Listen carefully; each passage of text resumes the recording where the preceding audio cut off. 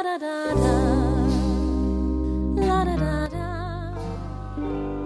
to Swordnut Radio, where we make fools of ourselves for your amusement. Tonight, The Mist in the Mirror. Do we ever reach an age when we're not all terrified of a tiny idea that could alter us inside and twist us away from all the lies? Okay, so I'm testing out the new lapel mic here, and hopefully it won't suck. Myself and my fiancée Cheryl decided to go to the theatre the other night, and it was really rather good. It was a horror play called The Mist in the Mirror. Now, The Mist in the Mirror is being shown at the Oldham Coliseum Theatre at the moment. Right now it's the 7th of February and it's showing at the Oldham Coliseum until the 21st. It's then going on a tour which will last from now up until Saturday the 9th of May, going around lots of local theatres and things like that. I recommend everyone go and watch it. It's brilliant. The stage play was adapted by Ian Kershaw and directed by Kevin Shaw. We thought it was a fantastic thing. It turns out it's an adaptation of a book by Susan Hill, who was the author of The Woman in Black. It's been a very good film and a very good stage play in its own right. So this is probably going to turn out to be pretty popular, which is a very, very good play. Lots of interesting visuals, lots of interesting sounds, small cast, but great production values. And I was watching this thinking, this is going to make a fantastic role-playing game. Why? I would love to write a game like this. And I thought, okay, fair enough, I'll run this. So I was trying to remember everything I could, and I've got all the details wrong with the names. I had to remember one thing or another, so I had to forget the names and remember the plot. So there are some places where we deviate from the plot because it is a role-playing game and players make choices. Some of those choices were interesting, and I think put an interesting wrinkle in there. I've not read the book, so I don't know how close I am to that, and I don't know if anything that the players did coincided with something that happened in the book. The biggest difference is going to be that the protagonist is now two people.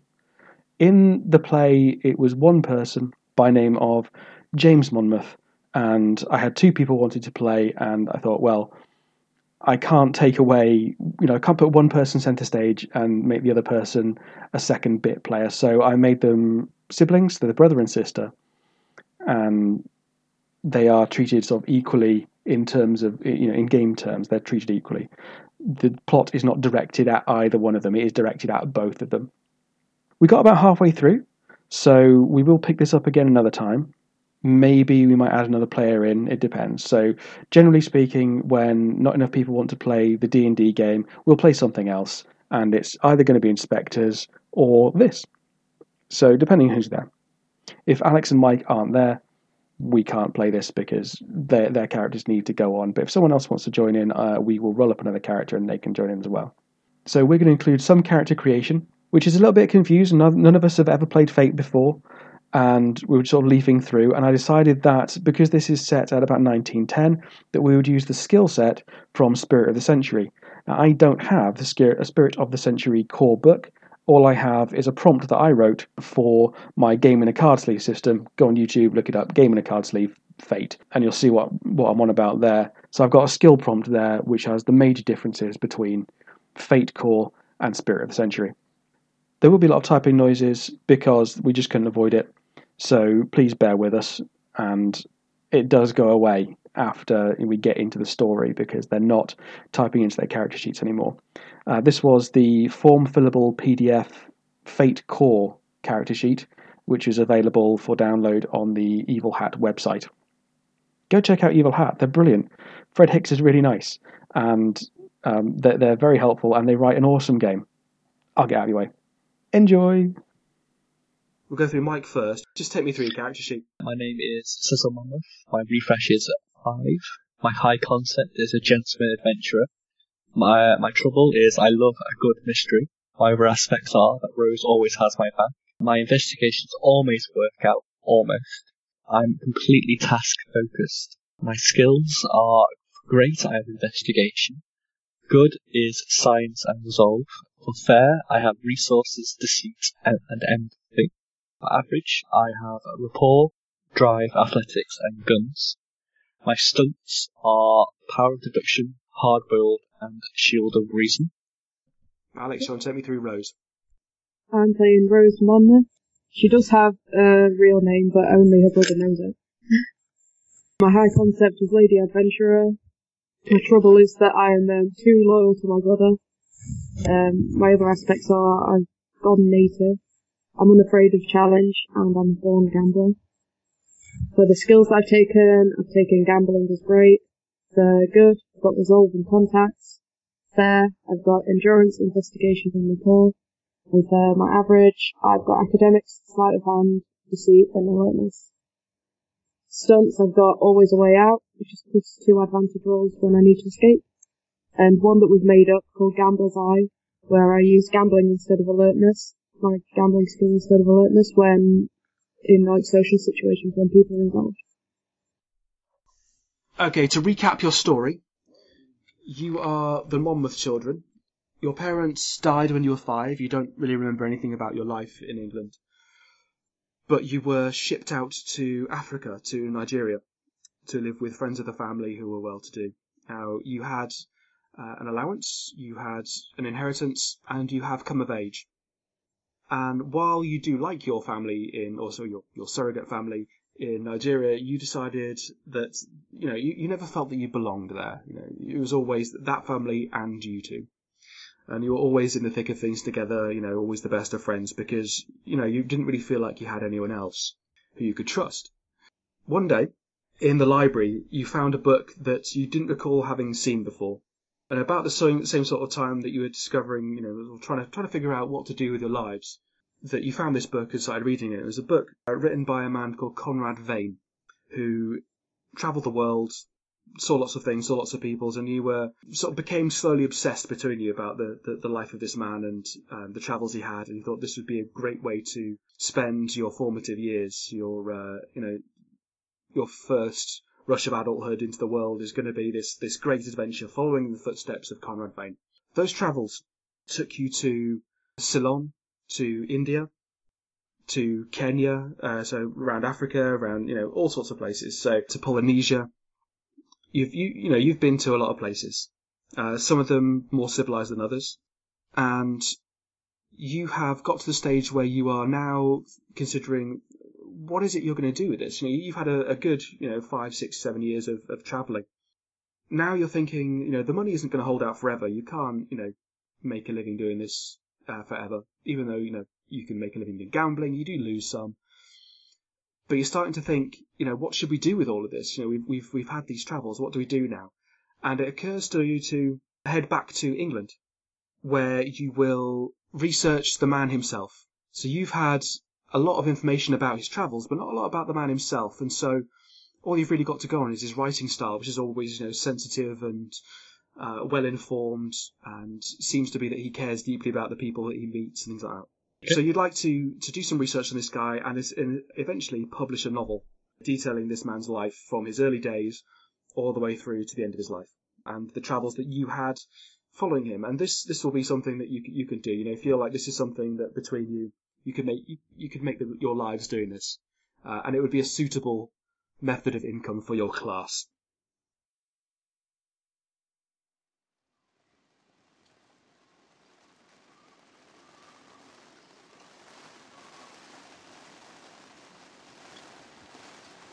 It's 1910, and you're travelling to England for the first time, and it is raining like it has never rained before. It's winter, it is late December, and you have arrived in London in the dark and in the pouring rain. What would you like to do? Okay, right, well, we finally made it then, so have you arrived by boat or what? We've arrived by boat. Boat. So we're in the harbour then. I'm guessing. You're in London docks. So I'm wanting to collect my gear first, my suitcases and my trunks and what have you, and then I'm guessing go in, hail a cab. Well, the captain informs you that he can send a porter with your belongings. You have several large trunks. This is everything you own. So you would have a briefcase with your personal effects in. Both of you would have some sort of travel bag that you'd be able to carry with you. But the rest of it is going to be in trunks, which you can have sent to your lodgings when you find them. Okay. I was going to say that we sorted out where we're going to stay. That's a good question. That's probably something we should sort out. Does the captain know of any place that's I don't know, not cheap and cheerful, but does he know of any good lodgings? The captain will inform you that he doesn't know of any lodgings that would be open this time of night. However, he does know of a place that would be open. It's not luxurious, but is not disreputable. That's fine. Can we get directions for that? He will surely give you. So, what do you think, Rose? Should we head over, or? Yeah, I'm happy with that. Oh, I need to change it to something warmer than freezing. Alright, okay. On your way to your lodgings, it's the boarding house of Harvey Badsworth.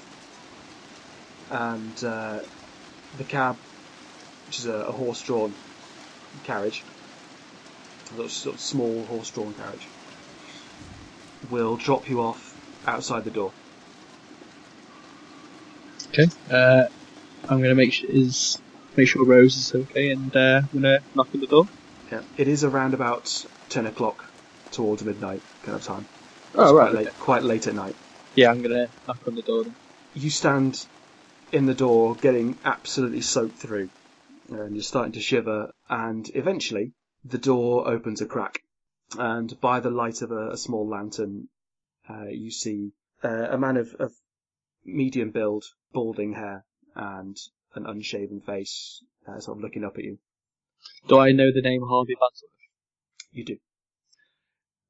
We are looking for a gentleman named Harvey Badsworth. We heard he owns this establishment. You found him? We were given your details by our captain. Yes, captain. He says you might have a room, or at least shelter for the night. He's going to look you up and down, and he's going to say, "Don't look like no sailors. No, you we look like well-to-do folks." We were passengers. Oh, say no more. Yeah, it's just you want to come in, get out of this rain. Yeah, please, if that's okay. So he's going to invite you in, and the area that you're going to move into. Sorry? I'm laughing, Paul, because that's the same voice you used for that dodgy dealer cat in the last game we played. It's from the same part of London. It's just Docklands, you know? Say no more, say no more. You'll find I don't have too many accents. At least not ones I'm comfortable with. I'm actually quite good at accents, but if anyone's listening to me, I get all nervous. So he's going to lead you in, and apart from the light of his lantern, the entrance lobby of this man's establishment, if that's what it is almost completely pitch black. He's going to look at you and go, "Is it one room or two?" We'll just take one room. Yeah, sure. That's okay with you? Yeah. No, I don't ask no questions, mate. And he's going to lead you up to your room. He's going to say, "We serve breakfast at 7, and it is a shilling." I'm going to give him 2 shillings. Or 3. 1 for open the door for us, and 2 for the breakfast in the morning. Okay. At this point, I would like both of you to roll alertness for me, please. So the way you do that is that you see what you've got in alertness. If you don't have it, it's at 0, which is mediocre. So you just roll 4 fate dice, or if you've got a skill, you add. It'll say +2, +3, whatever. So you add your fate roll to that and tell me what result is. 0 still. So mediocre, Alex? Can I use my gambler's eye to check out the innkeeper's body language? If that's what we're looking at. It's not, You but said you it was can do pitch that black. as well. It is pitch black, so yeah, I would like you to roll an alertness as well. I don't actually know what I'm doing. Am I rolling So you roll... just 4 dice? If it's +4, do I just roll 4 dice back? No. That's it. So you roll... So if you've got a +4 in alertness, have you? No, in gambling. in gambling. You Okay. said that was fine. Yeah, I don't have to, but No, that's fine. What we're rolling for is what you see in the room at this point.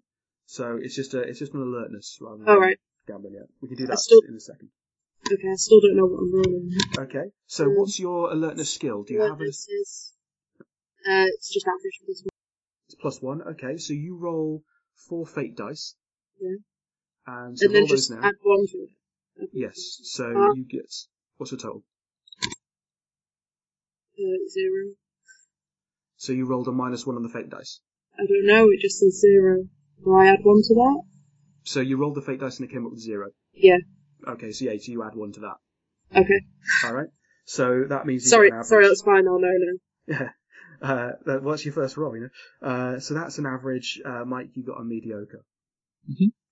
So you're not going to see anything in the inside this room. It is dark in there. Alex, do you want to see about this chap? Yeah, I don't want us to get fobbed off or anything. Okay. So you're going to make another roll. 2 plus 4 is 6. 6, which is fantastic. So you're going to look this guy up and down as... I just want to make sure we're not getting overcharged or it's going to rob us in our sleep or whatever.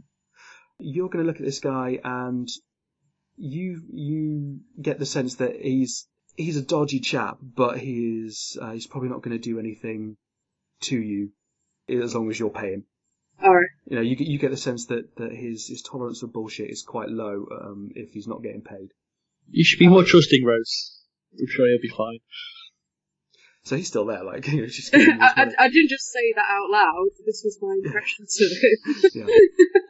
I don't like you. You look dodgy. That's the trouble on my character sheet is that I say every thought that I have. Well, he's a dodgy chap, but excuse me, lass. So he's gonna show you in, and he is.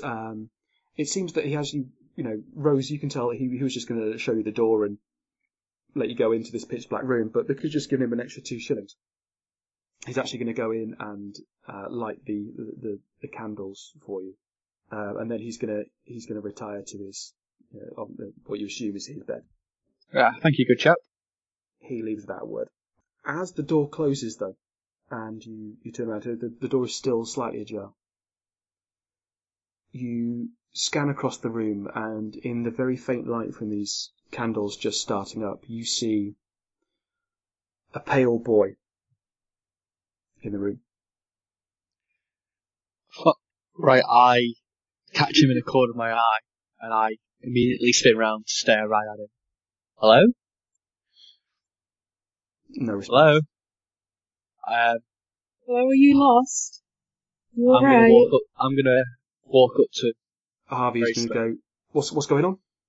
We're both slowly approaching, as far as I know. Yeah, we're slowly approaching him to see if he's okay. But if Harvey's coming back... Oh, sorry, seems to be a little boy in here. There's no boy. I can't afford a pot boy. It's only me. Then I turn round to the boy and see if he's there. And I just shake my head. Right. And he is gone. Oh, never mind. I think it's all this travel. I think we're just a bit tired. He's just going to give you a look that's kind of like, and then slope off. Okay, I'm going to close the door. I'm going to lock it. As you're settling into this room and unpacking, you notice a mirror on the wall, and it seems to you to be very familiar, but you can't quite place where you've seen it before.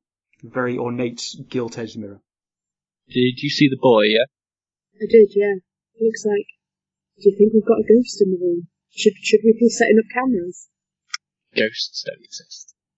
I think we're both just really tired. I think we should get some night's sleep. But that mirror looks awfully familiar. Have you seen it before? I suppose it does look quite familiar, yeah. No, I can't think. No. I'm going to go to the mirror and I'm going to have I'm going to investigate it. Roll that investigation then, please. Okay. So I've got a +4 in it. So I'm guessing that I start at 0 and I +4, which is great. And then I'm -1, which is good. So. Okay, so you've got a good. As you look into this mirror, so the first thing you do is look at your own reflection in it. And the mirror seems misty, but as you're looking around, it's not the mirror that's misty. The room is in perfect detail. What's misty is you. And you find that you cannot see your own face in this mirror. Roll a will for me, please. 0 again. The fuck? You're going to take 2 mental stress Okay. as you look into this, and it's going to completely throw off any other thought you had of looking at this mirror and investigating sort of its physical properties or its appearance, as you realise that you can't see your own face in this mirror. You fall back, shocked.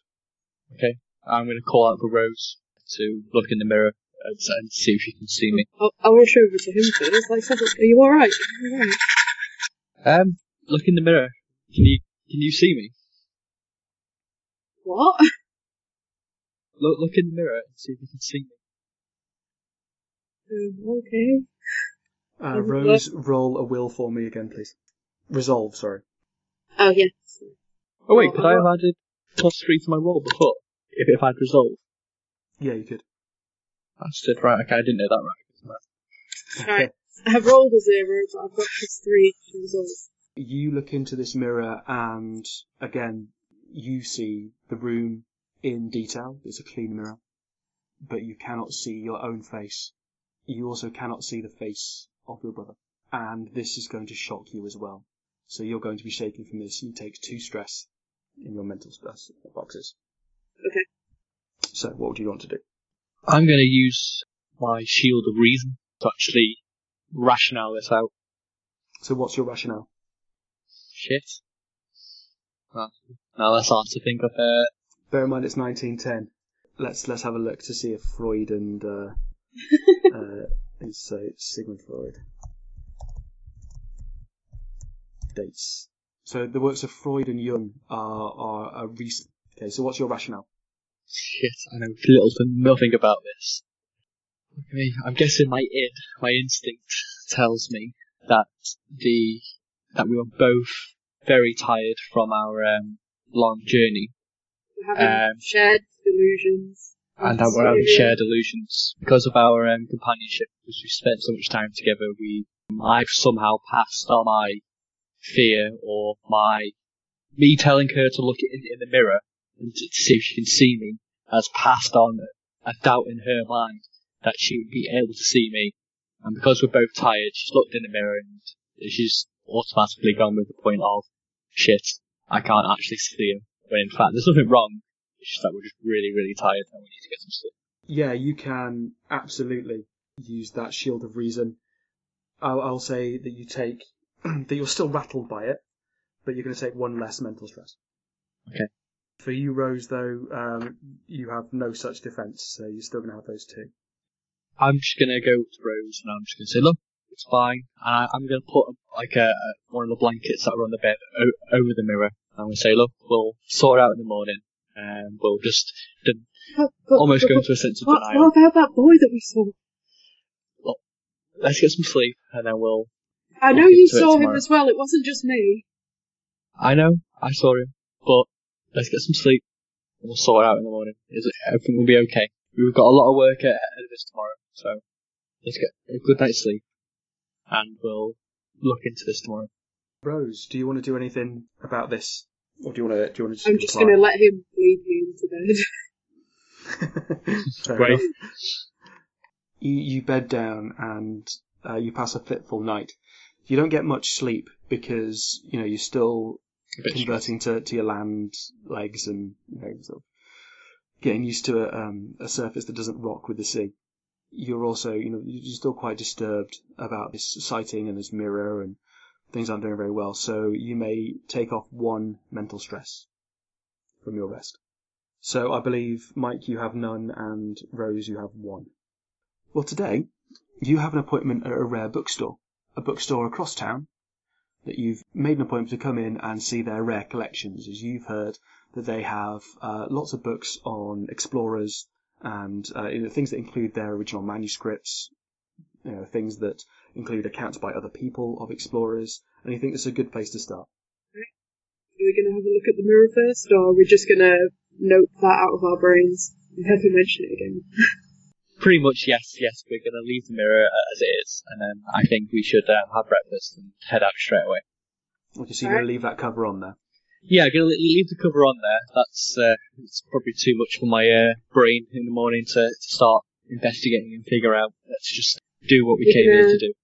Tell the landlord to keep the room for another night, or are we moving to another Yeah, night? there seems to be something going on here that I think I once think we're needs to both calmed investigate. down, I think once we're both calmed down about it, we can have another look. Yeah, Have a bit more of a think about it. definitely. So over breakfast, you ask the landlord to send a messenger to have the captain send your trunks out, so you'll have all your belongings with you. You make your way to the bookstore. It's the bookstore of one Victor Brick.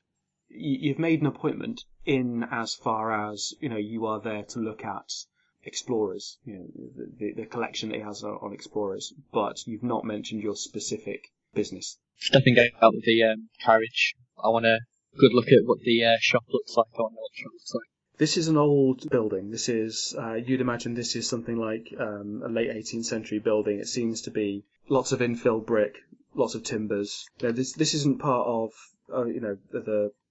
the trendy part of London where all the new builds are, or where the new apartments are going up. This is not a side alley. It's on a thoroughfare, but this is something that seems to have sort of survived for a while with a bit of character. Okay. Slightly leaning out into the street. Lots of small window panes. It seems to be fairly dark inside. A bit like Black Books then. Yes, like Black Books. Right. Okay. I'm going to suggest to Rose that we Head in. head in. Okay. So you enter this shop, and it is dark inside. The door is open, but there's no sort of entrance bell or anything like that to inform the proprietor that someone's entered.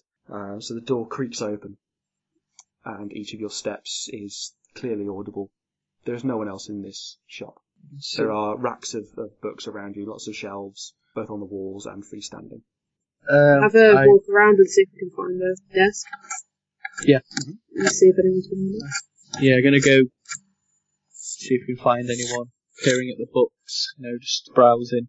And when we find the desk, if we find the desk, ring any bell, or if not, shout, I think. You don't find a bell, but in calling for Mr. Brick, you hear some rustling at the back, and from the back comes the voice of a man who is going to sort of. He seems to be busying himself in the back. He's just going to call out, "Ah, Mr. and Miss Monmouth. I'm so sorry. I'm not quite prepared. I'll be there with you in just a moment.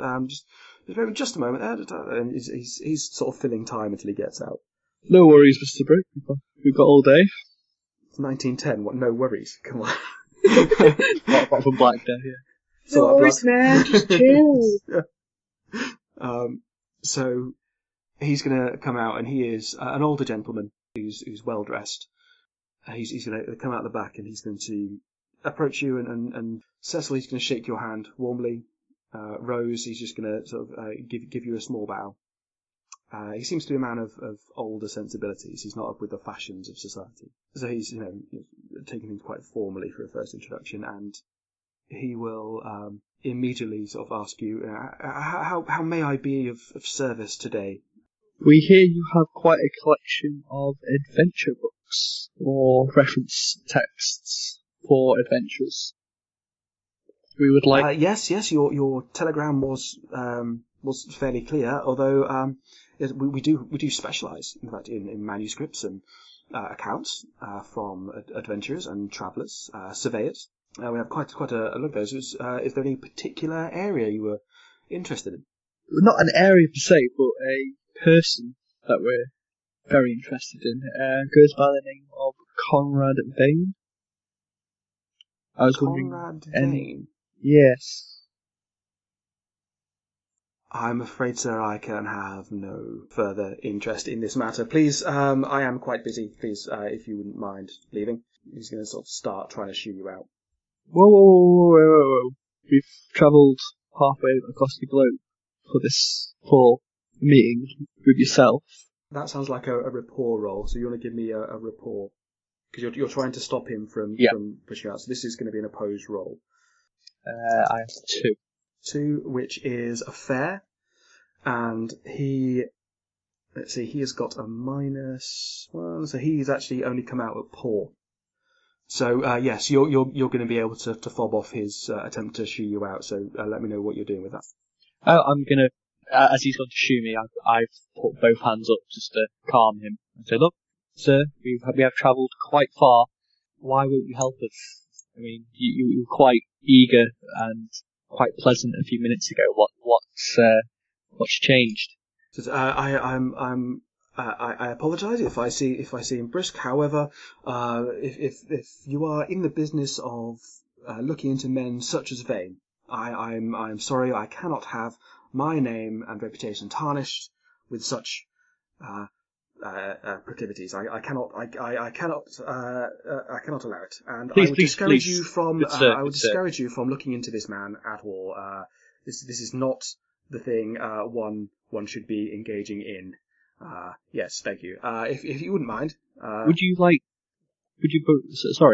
provide some context to why you think this? I have said all I would like to say in this matter, and I would ask you to kindly leave my premises. I'm going to use my power of deduction to see. No, actually, what to do? Rose, any ideas? I'm going to have a deceit, I think, and I'm going to try to deceive him that we are investigating on police matters. Okay, you can go for that. That is, I'm just going to let you know, that's going to take a fantastic effort because you're a man and a woman clearly not dressed as police. Okay, well, then maybe that's not the way to do it. Then. Empathise, and I'll empathise with the situation. Can I assist in the deception, or is it just a one person thing? If you would like to assist, what you're going to do is create an advantage. So you tell me what you would like to do to create an advantage, and it will create a aspect on the scene. And based on the success that you get, it will say, what kind of advantage might get. So if I just give you what I'm going to say to him, I'm going to say, "Sir, we've travelled all this way, and we have not been entirely honest with yourself. We are investigating into Conrad Vane on the behalf of the British consulate in Kenya." So first, because Alex is trying to put something on the scene to help this role. Right. Okay. Alex, tell me what you're doing. Just chipping in at the end of the sentence so that it sounds like we're both up on the story that we're giving. I'm going to say that's not quite enough to back him up. So is it all Mike, or do you want to do something else? Do you want to say something else? No, I think we're going to go with this. Okay. Is that what she's going to try and do? Like try and help me by saying yeah behind me? Basically. God, you're useless. Come on. Okay. Okay, I'm going to explain to him that we've been charged by the British consulate in Kenya to look into Conrad Vane. Whether his help would be greatly appreciated if you just gave some context to why he wouldn't help us. We've not been given very much information. We've just been told to come out.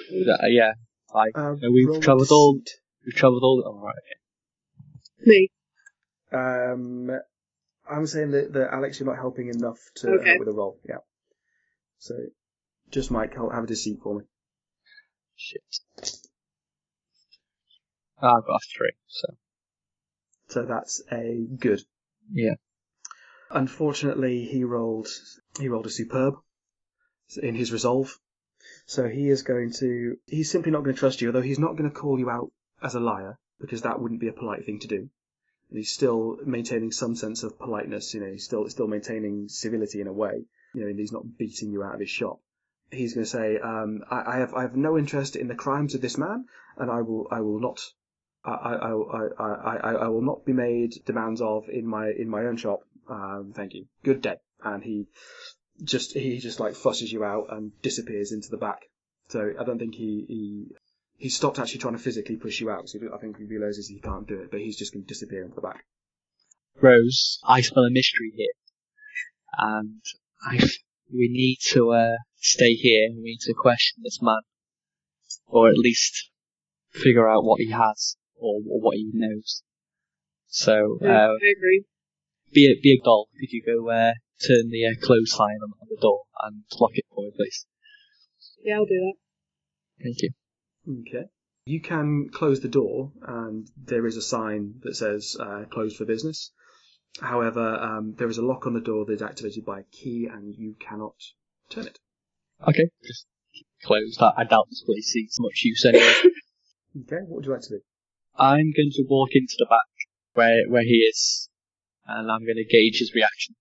So you walk into the back and you find actually a small sitting room. Like many shop owners, this man lives where he works. This is obviously his private area. He is most perturbed. He immediately jumps up and goes, "Sir, I'm afraid I must ask you to leave. I must insist. This is most improper." I'm going to ignore him, and I'm just going to sit down on one of the hardback chairs. Actually, could you describe the room for me, please? There are a number of armchairs. There is a small fireplace, several stacks of books. And this is a small, comfortable sitting room. It's nothing large. He's obviously not used to entertaining very often. This is obviously where he chills out during the day. Okay, I'm going to go and walk up to the fireplace, and I'm going to warm my hands. And I'm going to, again, state that we've travelled a long way. What did his telegram say? Okay. Your telegram said that you're looking for manuscripts on exploration and explorers. Okay, and what was his reply? His reply was simply in the affirmative. That he could help us. Well, you got to pay by the letter for telegrams, so he just literally just affirmative to everything that was in your telegram. So you suggested a date that you knew you would be in London for. You suggested what it is you're looking for, and he simply replied in the affirmative. I'm going to tell you that you do have other appointments as well. Okay. He isn't your only lead, but you thought you'd start here. Right. I'm just going to go I'm by the fireplace. I'm going to suggest, and I'm going to say to him, look, we've travelled all this way. We've had multiple points, blah, blah, blah, and you're our first stop.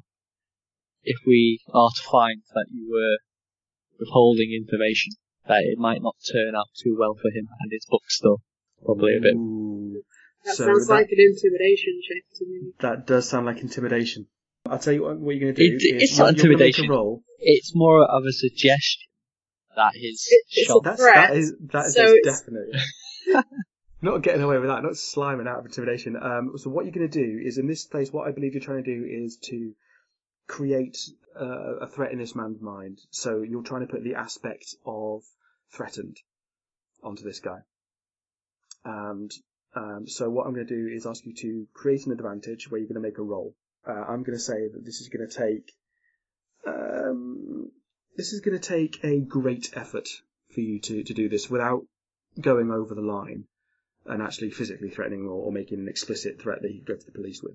Yeah, you're going to have to roll a great for this, a +4. So would you like to tap any aspects on that and spend a fate point?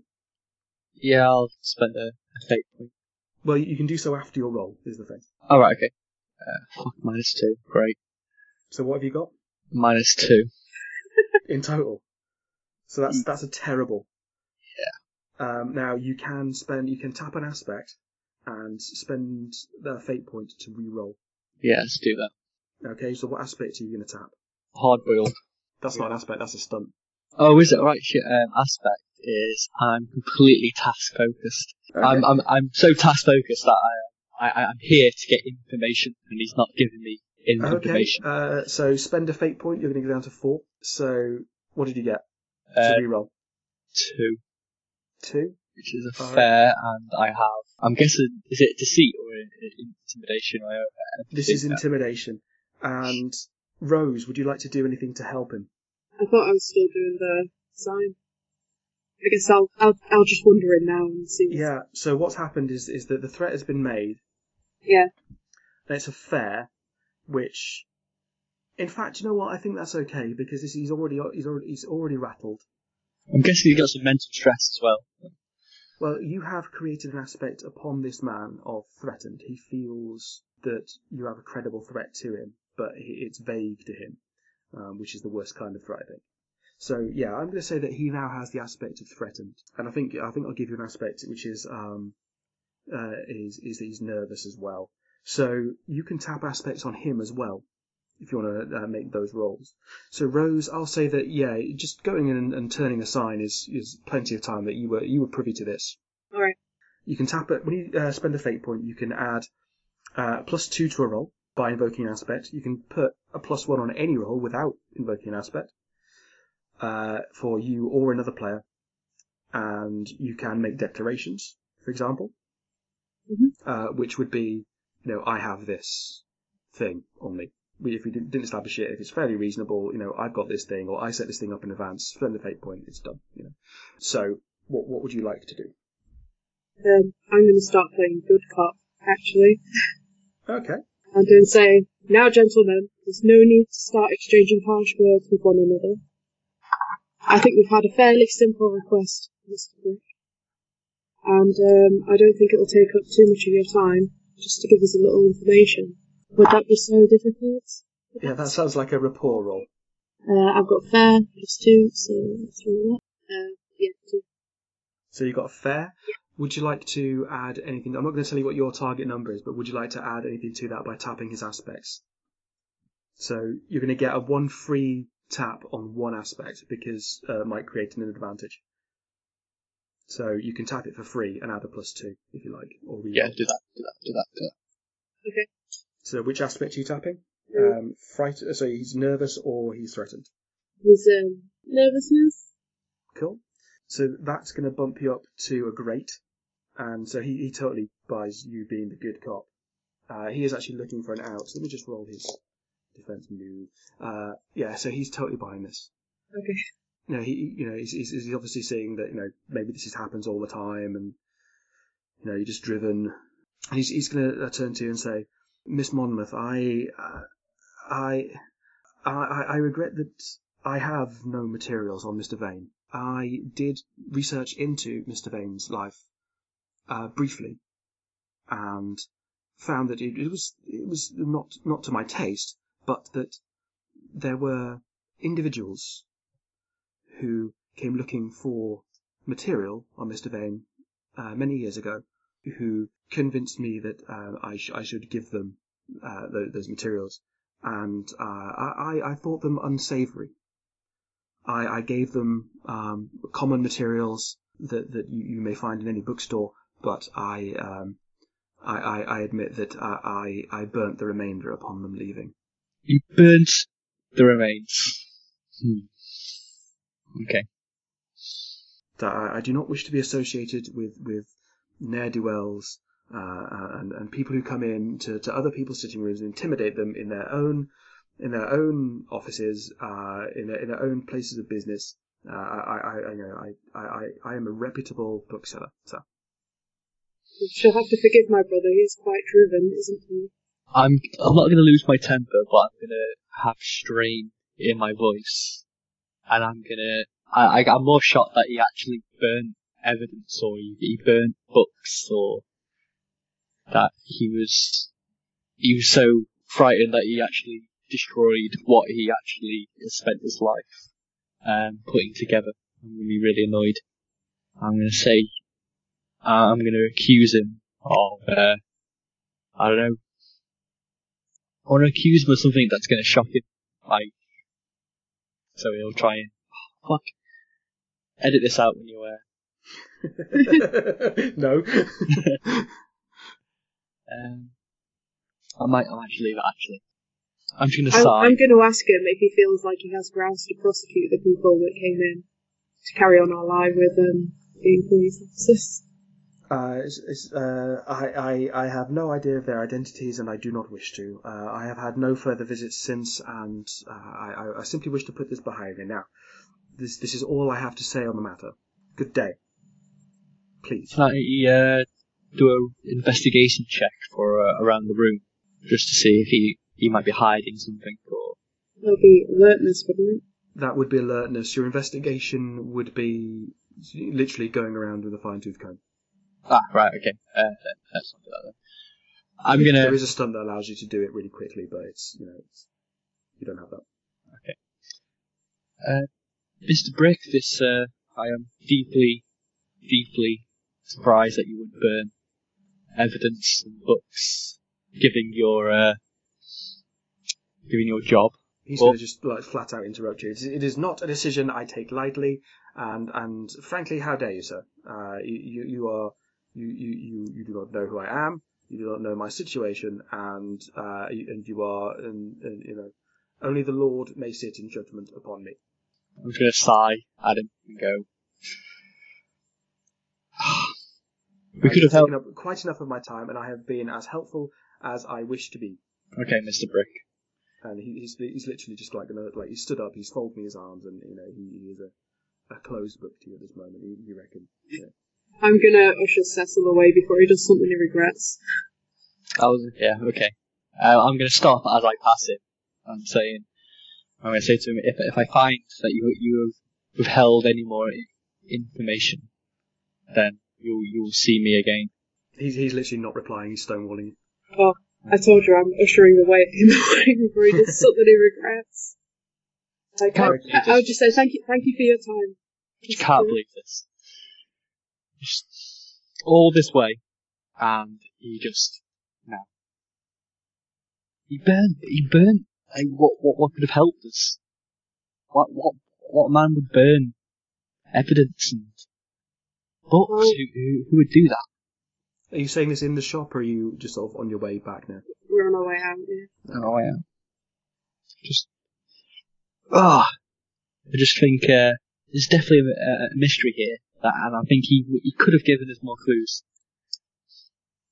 Well, maybe if you hadn't threatened his bookshop. I know. Perhaps he might have been more... Maybe I got a little bit carried away there. Anyway, where are we off to next? Well, if I may suggest, you don't have any further business for the day, and there are several nice cafes around, so that my suggestion is that you would have something to eat, and then try and make your way back to your lodgings. Would that be? I think, other than a cafe, I think a stiff drink would be needed. I think I'm quite riled up about this. So. I would say that's fine, but gentlemen's clubs are in short supply around here. And also, the clue is in the name, but you might have to go there by yourself. So are you looking for a simple tavern? Yeah, just a simple tavern. Okay.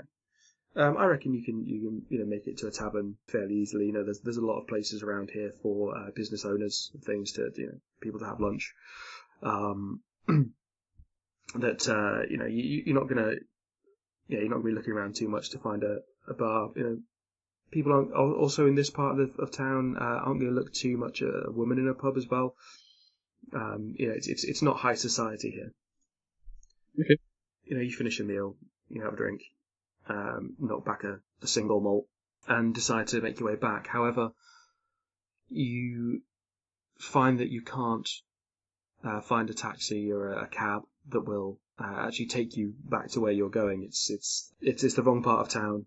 You got a cab coming out, but there are obviously arrangements in place that certain cabs will operate in certain areas, and you cannot find your way a cab back. So it looks like you're walking back. Okay, then we walk back then. Yeah, no problem. Okay. As you walk, could I ask both of you to give me a survival check? I just want to know how if you get lost or something. So roll for your survival skill. I'm going to totally get lost here. Oh, no, Average.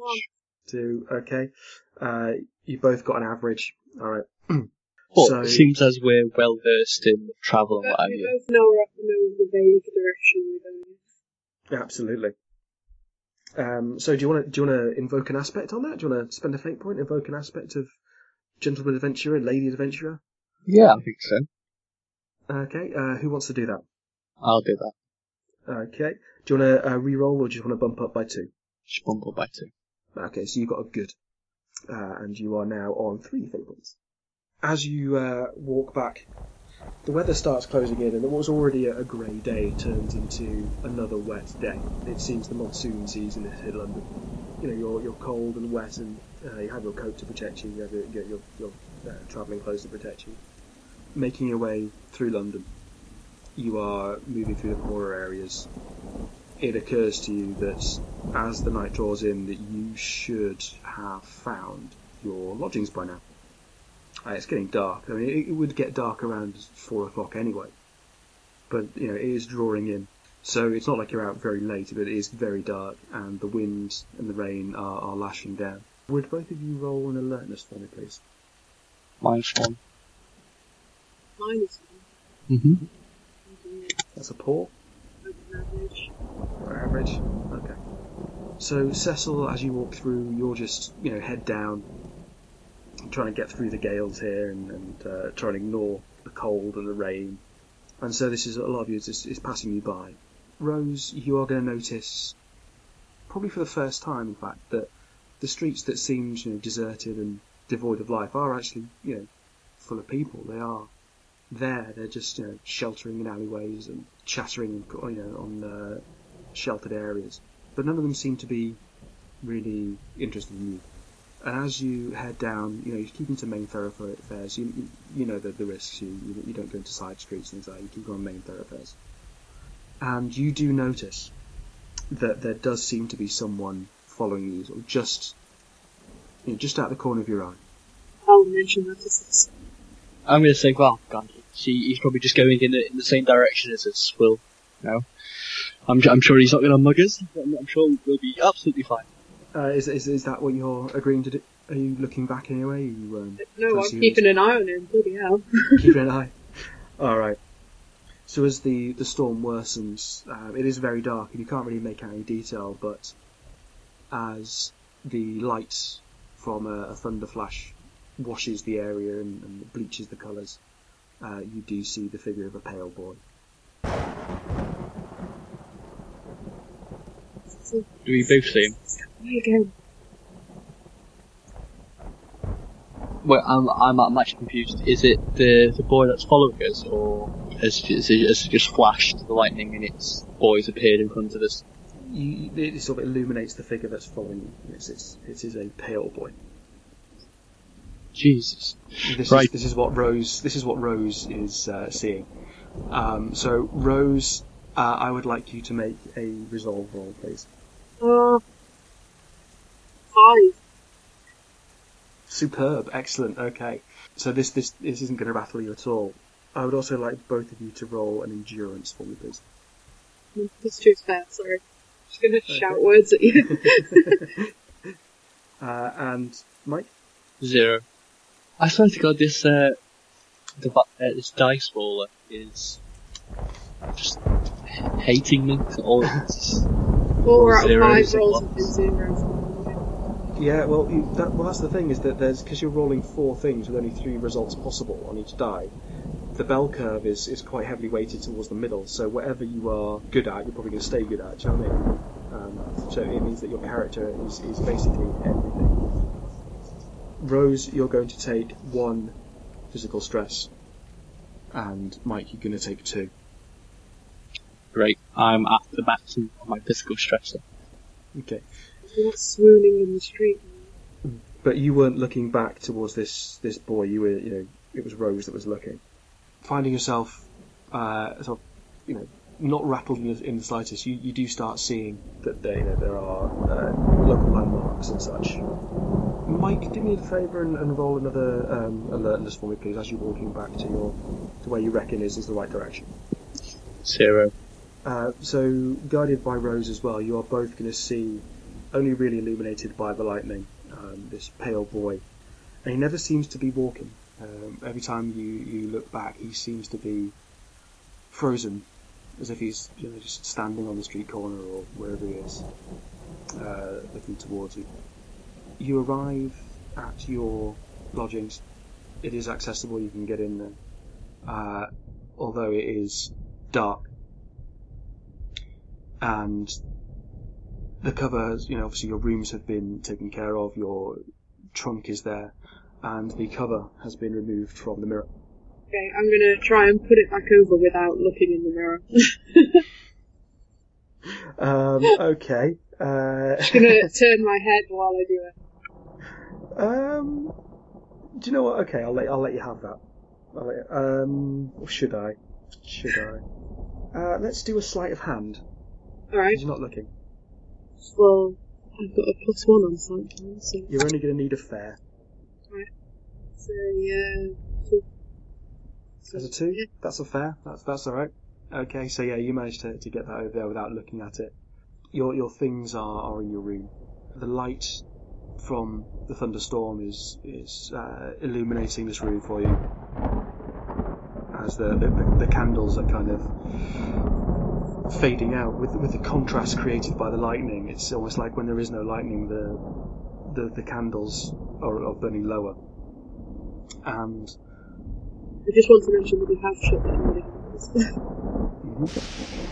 with a crash of lightning and thunder that seemed to happen at exactly the same time, as if the building has only just managed and this being struck. In the corner of the room you see the pale boy. And with the next lightning flash he is gone. I want you both to roll me a resolve, please. Oh my gosh, I got 5. So superb, yep. 3. A 3. Good. Okay. So this is opposed. Okay. Unfortunately, neither of them good enough. You are both deeply shocked by the appearance of this boy in the corner of your room and are scared witless. You immediately react instinctively, retreat from the room, but you find it locked and you can't get out. And the panic is starting to rise. I have +2 advantage rolls on escape, so I'm going to give that door another go. Go for it. Is there something else I'm rolling as well, or just +2? This is just the fate dice and your skill. Sorry, you've always got a way out. Yeah, that's my stunt. +2 on rolls made to create an advantage whenever you're trying to escape from a location. So yes, you're going to try and see if there's another way out. So you get a +2 to this. I'm waiting to roll really badly when I really need. Been rolling all right. You've looked out and you notice that there is a window in the room. That window is very high, and you did spy it when you came in here as a possible way of getting out. That you might have to get up on a chair or something to get through, and you grab a chair and throw it next to the wall and mount this thing and get through, and the window is locked tight. So you're rattling on this window, shaking it, trying to dislodge it. You don't think it's locked, but you should be able to get it through, and you're just rattling with all your might on this. And Cecil, meanwhile, is pulling at the door handle, frantic to get out, and it's morning. Cecil, you're in a chair. Rose, you're on the bed, and you're both fully dressed. There's a knock at the door. I'll go answer it. You both took stress on that. I'm going to give you a mild consequence, that you are shaken. So that first mild consequence is shaken. Your mental stress is now 0, because that has taken up those stress boxes. It's sort of, you dump them across one from the other. So you're both now shaken, and that's an aspect on you that I can use. I'm going to say also that all of your rolls are going to be at -1 until you're not shaken anymore. That's not strictly in the rules, but I'd like that, just for now. It's horror. We'll do that. There's a knock at the door. To you, no time has passed since the moment that you were struggling with the door, struggling with the window, and you've literally just blinked, and you are on a chair, on a bed, and someone's knocking at the door. What are you going to do? I'm gonna blink and try and process what has just happened. Trying to figure out why am I still dressed? You're still fully dressed. Do I feel rested? Nope. No time has passed for you. Right. It's just 1 minute we were scared, the next we were just... Are we dry? You are. Right, is Alex opening the door? Yeah, I'm going to start making my way over there. Get on the stadium with me. You open the door. A man stands outside, dressed against the weather. Obviously a very well-to-do man, dressed in an old fashion. He is obviously in his later years, 60s or 70s, you wouldn't be able to tell. He carries a cane with him. He wears a top hat. He's the old Victorian sensibilities. Wearing a great coat against the rain, and he immediately removes his hat for the lady. Immediately he introduces himself, Randolph Chellingworth.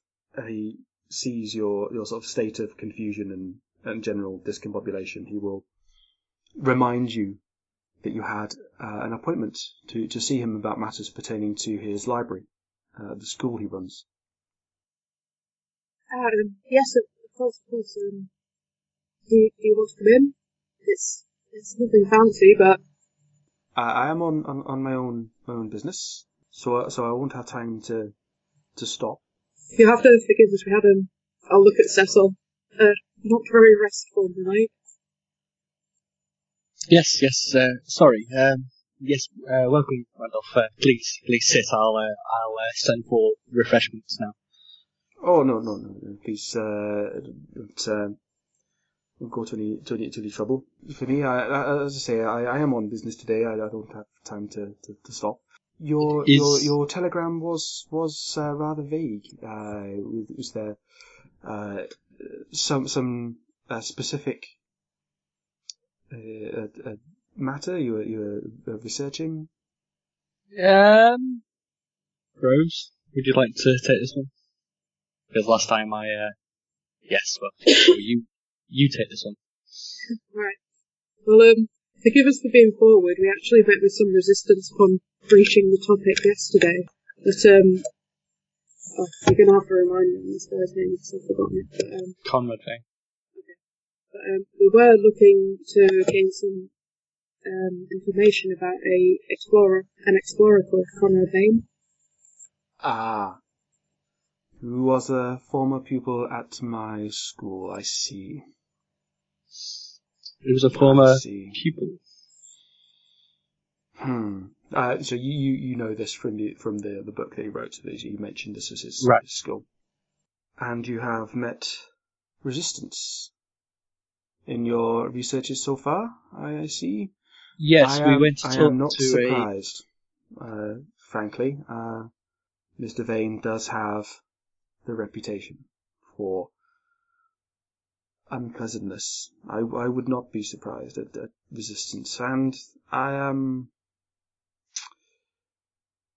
reluctant to help you further in your study, I'm afraid. Although I am open if you would like to make your case. Randolph, do you believe in a supernatural? Oh no. Some fancy the school haunted. The Grey Lady and such. We have a haunted bridge, if you believe the boys. But none of the tales have been bloodthirsty, as you'd expect from young lads who seem to love tales of gore. But nothing has ever come to it that would convince me of the supernatural. Would you mind doing me a favour? It's only a slight favour, and it's could you just take off the blanket from that mirror for me, please? Well, it's unusual, I suppose so. I hope you're going somewhere with this. And he will go over and take off the cover to the mirror. Could you also tell me what you see in the mirror? I see the lack of a woman's hand. It's a bit dusty. Yeah. I fail to see what it is I'm looking for. And are you looking towards the mirror? Yes. It's a normal mirror. It's not ornate. It's a wooden frame. And it's true, it's a bit dusty. See, ever since we've got to London, we have run into a few issues. We met with a gentleman named Victor Brick. He was very. I know Victor. Yes. A bookseller, isn't he? He is. Yes, Mr. Brick is a very reputable man. Was he this resistance? He was the main. Point by that. I've not had many dealings with the man personally, but I've always heard good things about this man. His reputation is untarnished. Well, I might have lost my temper with him yesterday. He wouldn't give us the answers, and he was very rude. He was rude to us. We've come a long way. I'm surprised to hear that. Yeah, well, we were very perturbed by it. And then I would, if he wished you to not look into this matter, I understand if you could take that in the wrong way, maybe not being prepared for this subject, but I would echo his concerns. See, I don't understand. There's a few things that I'm not understanding at the moment. One is why no one wants to talk about Conrad Vane and who he is and what he's done. And there's some very strange ongoings here in this hotel, specifically with that mirror. But we'll go into that later. So if you could fill in any kind of blanks, or at least start us off on why no one wants to talk about Conrad Vane. I am not concerned with the details myself. I have not looked into it myself. I have just know by the reputation that Conrad Vane was a man who was He was reputed to be a cruel man. Committed, if you believe, crimes. As I say, I have not looked into it. It's not something that has captured my imagination, so to say, and was before my time. But I see you will not be disturbed from your request. I would, however, urge caution, but your inquiry will not impede your inquiry. Sometimes the best way forward is to learn the truth for yourself, and I would not be schoolmaster if I thought other. You will find my bursar is receptive to you. I shall send him a telegram today to expect you forthwith. You will find the journey long. The trains are having difficulty with snow, but not. It is an enjoyable journey. Yorkshire is, after all, God's own country. But you will understand if I wish to have no further dealings here. I don't understand it. Not really. It's not a pleasant topic, and I wish not to have further involvement in it. I will not impede your progress, but if you would respect my wishes to not be further involved. You will find my bursar and the school porter most helpful to you. The school is not in session. It is at the moment closed, obviously, for the Christmas holidays. Well, thank you for coming to see us, and thank you for letting us talk to your bursars. Okay. I will make the arrangements. As I said, I shall not discourage you, but I urge caution. And okay. He will go to shake your hand, and he will give Rose a nod. Miss Monmouth, a pleasure, and he will take his leave. This is getting stranger and stranger, Rose. Indeed. Why didn't the mirror? Why was the mirror different? And why wouldn't anyone talk about Conrad Vane? I don't know. I think we came into this a little bit ill-prepared.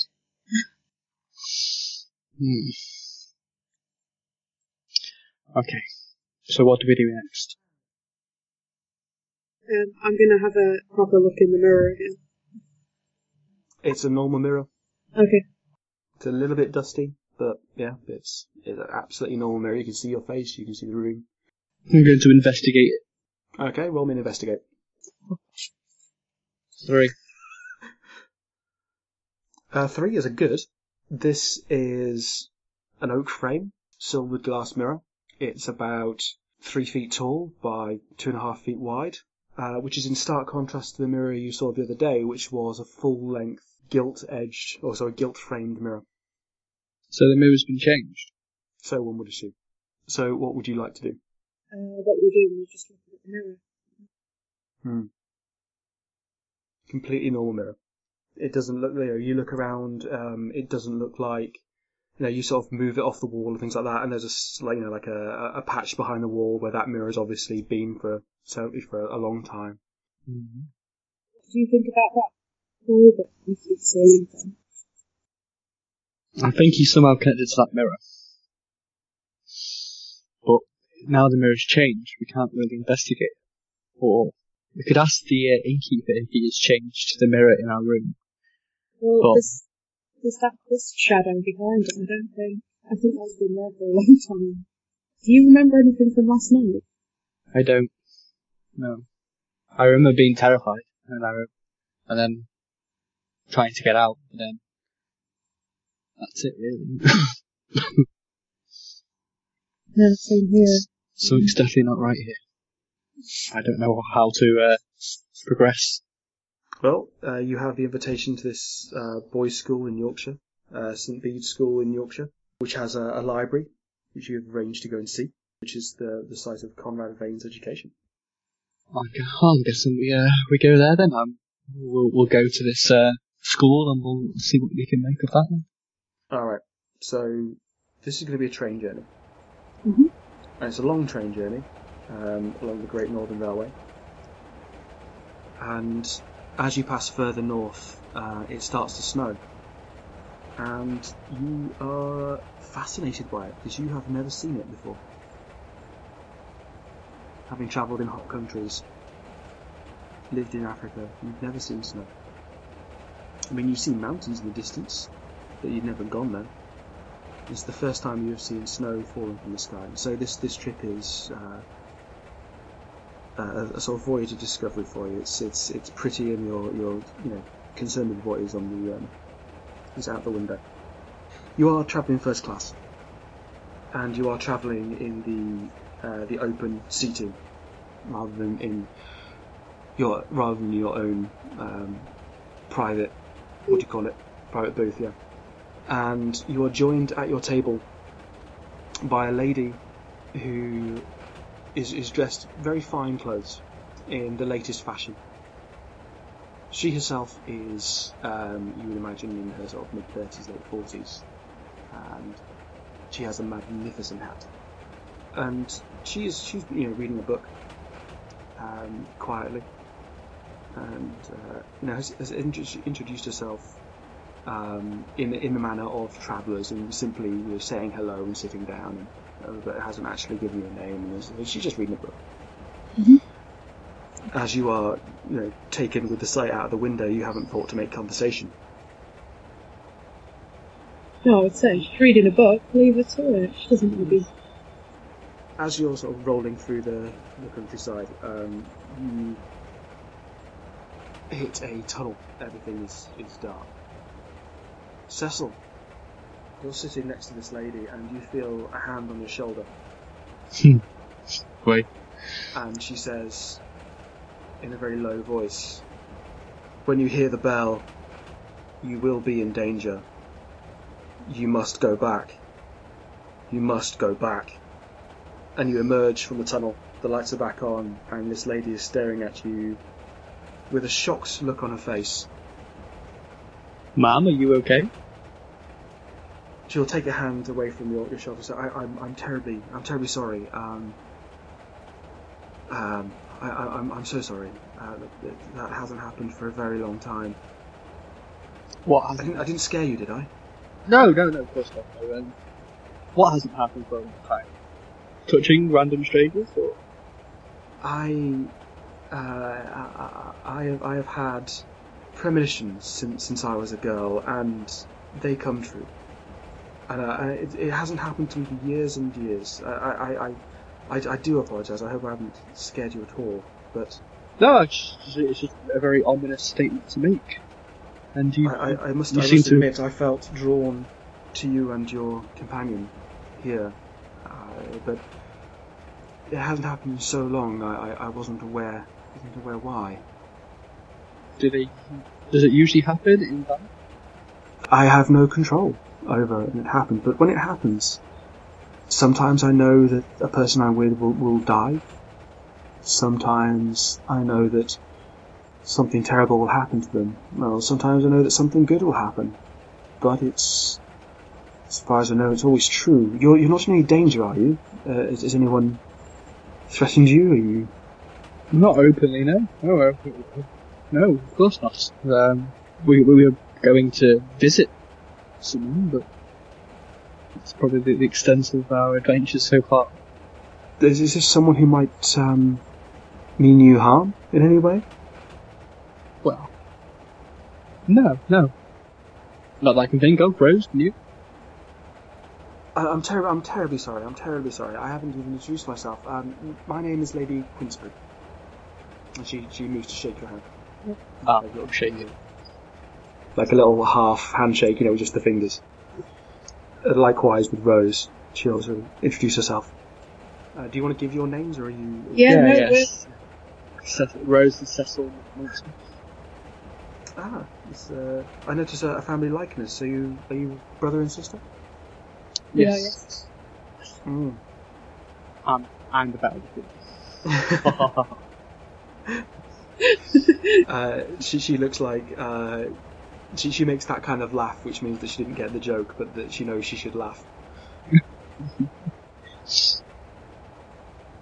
Just like that. And and will talk to both of you in this. So, what may I ask is your business? What is you're travelling to do? You said adventure. Sounds exciting. We are writing a book on a fellow adventurer, because by the name of Conrad Bain. I can't say I've heard of him. This is an exciting tale. Rose? We believe so, or we've only been able to pick up fragments so far, but we're going to the school in Yorkshire to find out more, hopefully.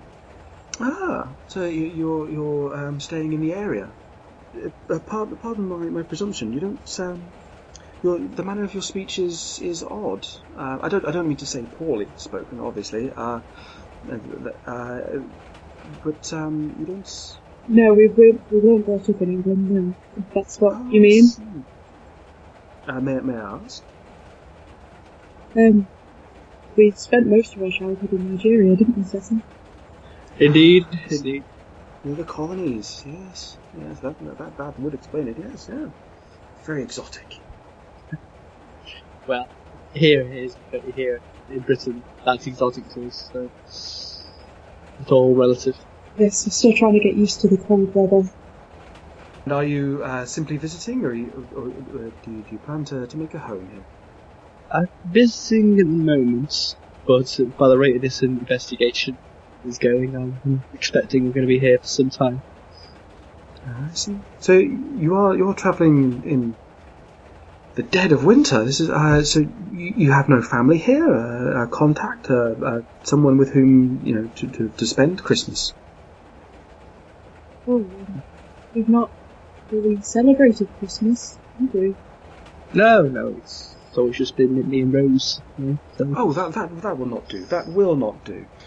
You must allow me to invite you to our home for Christmas dinner. Done. We are not too far away, and we'll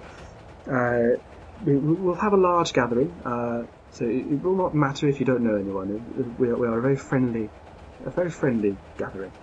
Oh, thank you for the invitation. Yes, it is my husband and I's tradition. We welcome strangers into our home for a Christmas meal. It is the least we can do. It's our Christian duty.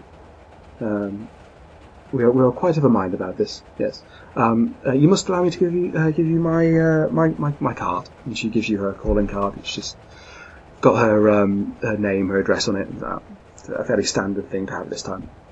I would imagine you would have similar. Yeah, we pass our details on kind of thing, like business card and what have you. I shall expect you. Shall we say Christmas Eve? Yeah, Christmas Eve sounds fantastic. Yeah. Sure. Yeah. Evening, morning. When would be best? Whenever you can arrive. I understand transportation may be unreliable. We shall expect you at any time of day. Oh, well, thank you very much. Do you mind? Very kind. Yes. Not at all. And as the train pulls into another station, she says, "This is my stop. Once again, it was a pleasure to meet you, and please do be careful. Yes. We shall see you at Christmas Eve." I shall see you Christmas Eve. Yes, we shall see you soon. And she toddles off. Seriously, Rose, right? Is it me, or is it just like Britain, like the centerpiece of all strange shit going on, like occult-wise? No wonder we moved away. Yeah. Seeing what people that psychics, people like weird white boys appearing out of nowhere, mirrors that don't show faces. What's going on? I don't know. Everything seems to be a stumbling block, doesn't it? We haven't come across one straight answer yet. No. Well, hopefully this school might be able to at least point us in some direction. But I think that Are you worried about what she said about the bell? Oh, God. Like, that seems obvious to me that she means a school bell. Does it? Any kind of bell. It could have been a whistle. Bell, whistle, I don't know. I think it's just probably just... She looked very frail, or she looked very, weird. so maybe she was just making it all. So you're not putting much Oh God, confidence into what she said. no way. I don't None of know. that's based on any kind of science or facts. So Well, not much has been very strongly based on science or facts since we've been here. Perhaps it's time to take a bit more of an informal approach. you know I don't do well with informal approaches. That's your grounds, I suppose. Your train to Yorkshire has stopped. You are to visit a school near York, out in the sticks, but there is a nearby train station. You arrive in the early evening. Porters are very helpful. There is onward transport arranged for you on behalf of the school. Mr. Chellingworth was quite thorough in his preparation, so he didn't want you stranded. And you find that you make it to the school in the late evening. It's around 9 o'clock. Mm-hmm. The snow is driving down, and it's made the journey longer than it should have been. It's settling in large drifts around you. The school looks like it's a large sandstone structure, several buildings. You can see the refectory hall. You can see what looks like a cloistered lawn. So a lawn with a colonnade around it, so like a covered walkway with columns all the way around it on four sides. And coming off that, you would see what you would guess is, teaching areas, the dormitories, the bursar's office, things like that. So there's a couple of blocks, and a house behind the school as well. And you are met at the entranceway. You are met by a porter, who seems to be the school's porter or a groundskeeper. He will welcome both of you, ask you your identities, and when he's satisfied, this sort of gruff Yorkshireman in his twilight years will sort of invite you in, and he'll say, "You leave your bags there. I'll get those sorted out, and but for now, let me show you to your rooms, get you out of the cold." Thank you. Thank you. So he's gonna take your sort of hand luggage. He will lead you across this courtyard, this cloistered lawn, which is covered with snow, and he'll point out his chambers on one side. So that's where I am. If you need me for anything, don't hesitate to come knocking. Reasonable hours, mind. Of course. Across here we've got the dorms. We've got some nice rooms there for you. We've got obviously the boys they're all gone home, so you can have some of the prefect rooms. It's handy for the library. I'm told you'll be doing some research. It is just down from the library. He's going to take you across. So yes, you're actually not going to walk across the lawn. You're going to walk sort of under this covered walkway, so you're not in the wind. And he's going to show you these rooms, which are quite well appointed. Nice big oak doors. The beds are small, but they are enough for you. He does have 2 rooms, although in each room there are 3 beds. Okay. You find that your needs have been taken care of, and that that there is water available and a washstand. There are, bedclothes and things like that there. So I'll have your stuff over in just a moment, if you just excuse me. And he goes away, and 5 minutes later comes back, and he's sort of with a trolley with your trunk on it. You have one trunk between you, one large trunk, and then a number of small items bound up in boxes. He sets that in a corner of a room to your direction, and he goes back to his quarters, unless you want to do anything. We'll thank him and tip him. I've got a question, actually. Mm-hmm. Is a headmaster? The schoolmaster, yes. Mr. Chellingworth. Yes, Mr. Chellingworth. Mentioned some odd stories about ghosts and what they're like around the school grounds. Just wondering if you could give any more information about that. Oh, yes. The famous ghosts of St. Bede's, yes. We've got 2 friendly ghosts, you see. And he's kind of like, he's rolling up his sleeves. Yes, we've got the Grey Lady, who you can see. It's all over by the old bridge that you came over. It's said that on a dark full moon you can see the Grey Lady walking across the bridge and goes onto one side and never comes off the other. There is the ghost of a gentleman who waits on the bridge Some say that they are lovers who made a compact to meet by night on the bridge, and they were both dispatched by, depending on who you believe, by love rivals or by their families who disapproved of the union. And they never met, but they meet on the full moon. Right, so that's the only one, is it? That's the only story. Those are our ghosts, you know. The boys would like it if there were more blood and gore, and they keep trying to come up with new ones themselves, but these are the only ones there that keep getting repeated. Why, I myself fancy I've seen an apparition of a full moon, but I wouldn't swear to it in court, if you know. No, of course not. Well, thank you. Is there any texts that you would know of that detail any of this? Oh, no, I don't trouble myself with book learning, I'm just the porter here. Right. Don't need to read books to move cases. Right. Well, thank you anyway. We'll get in touch if we need anything else. Aye, the burster should be along in the morning. He'll be available for you in the morning. That's Mr. Faraday. Mr. Faraday. Oh, brilliant. Thank you very much. And he will leave and make his excuses. So what would you like to do? Are you going to stay in separate rooms? Are you going to explore a bit? What's going to go? Explore a bit, I guess. Yeah, we'll try and... Been sat down for long enough. So, well, you've been in a carriage, kind of being knocked about for a while, for being very uncomfortable for about a couple of hours. Yeah. So if you want to go exploring, what would you like to do? Library might be the best call. Protocol. Okay.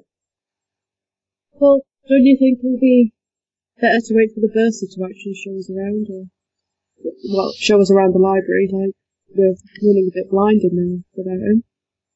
I know. I just want to get a feel for the place. So, could both of you roll alertness, please? So, 3. So good. Average and a good. Okay. Rose, you are going to hear crying coming from down the hall. It's very faint, but it is distinct. It is crying. I'll mention it to Cecil. So, can you hear that crying? And Cecil, now that it's pointed out to you, you can sort of think, oh, if you weren't looking for it, you wouldn't have heard it. But I'm sure it's just children playing. Oh well, you're not putting any importance on it. We'll investigate anyway. We'll go out and see. Might be someone in trouble. I was actually going to compel you there because you can't, because of your mystery thing. That's good. The crying seems to come from the direction of the library. Ah, good. We'll go in there anyway. Okay, so we head down to the library and we approach the doors and open and walk in. The doors are locked. Ah. All the way down the corridors, there have been, doors, there are tapestries, there are things on the walls. Obviously, a stone building like this would have tapestries on the wall to keep it warm. It is quite dark. Did you bring a light with you? I've got my lighter. That sounds like you're going to have to spend a fate point to have a lighter, mate. Really? Yeah. Wouldn't that be part you of my didn't say resources? You smoked. No, I'm in the Victorian times. I carry a lighter. What else are given? Well, like your cigarillo box. Yeah. All right, roll me resources. So let's see if you've still got them. 1. That's an average. Can I have matches, please? Well, we can just go back and pick up a lamp. It's not like a huge issue. Yeah. You have access to candles and candlesticks. So you have one of those little handheld candlestick things that you can get from your room, if you like. Yeah, we'll do that. Mike, you have a cigarillo box, but you are tapped out. You've got no fags left, and you are in need of some paraffin for your lighter. And the lighter isn't a thing you would carry on you at all times anyway. It tends to leak. All right. So, this is something like, formalish social situations in which you would smoke. You might, I'll give you matches. You can have those. If you're not going to spend a fate point, I'm going to give you a lighter that works. As you go back as well, Rose, passing back and forth the same door several times, you realise that the noise that you thought was coming from the library is in fact coming from this room. Alright. Then you do hear crying coming from this room. I'll say that to Cecil. We got the torch. Not yet, we're just on our way back, aren't we? Yeah, you've got a candle. Okay. You're on your back. You've sort of gone back and forth a couple of times now. So Well, I'm gonna try the door again, see how locked it is. the door to this room or the door to the library? Door to this room. The door to this room is locked as well. Okay, I'm gonna give it a good shoulder bar just to see if it isn't just, wedged a little bit. Roll me a might. Fuck, -1. You are going to take 1 point of physical stress barging into this door, which is solid oak, and it isn't going anywhere at all.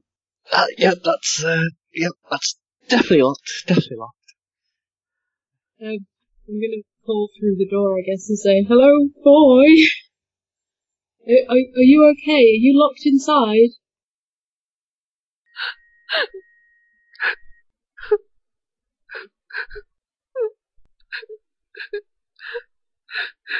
I hate to suggest that we split up, but it might be worth heading towards the caretaker and asking for the keys.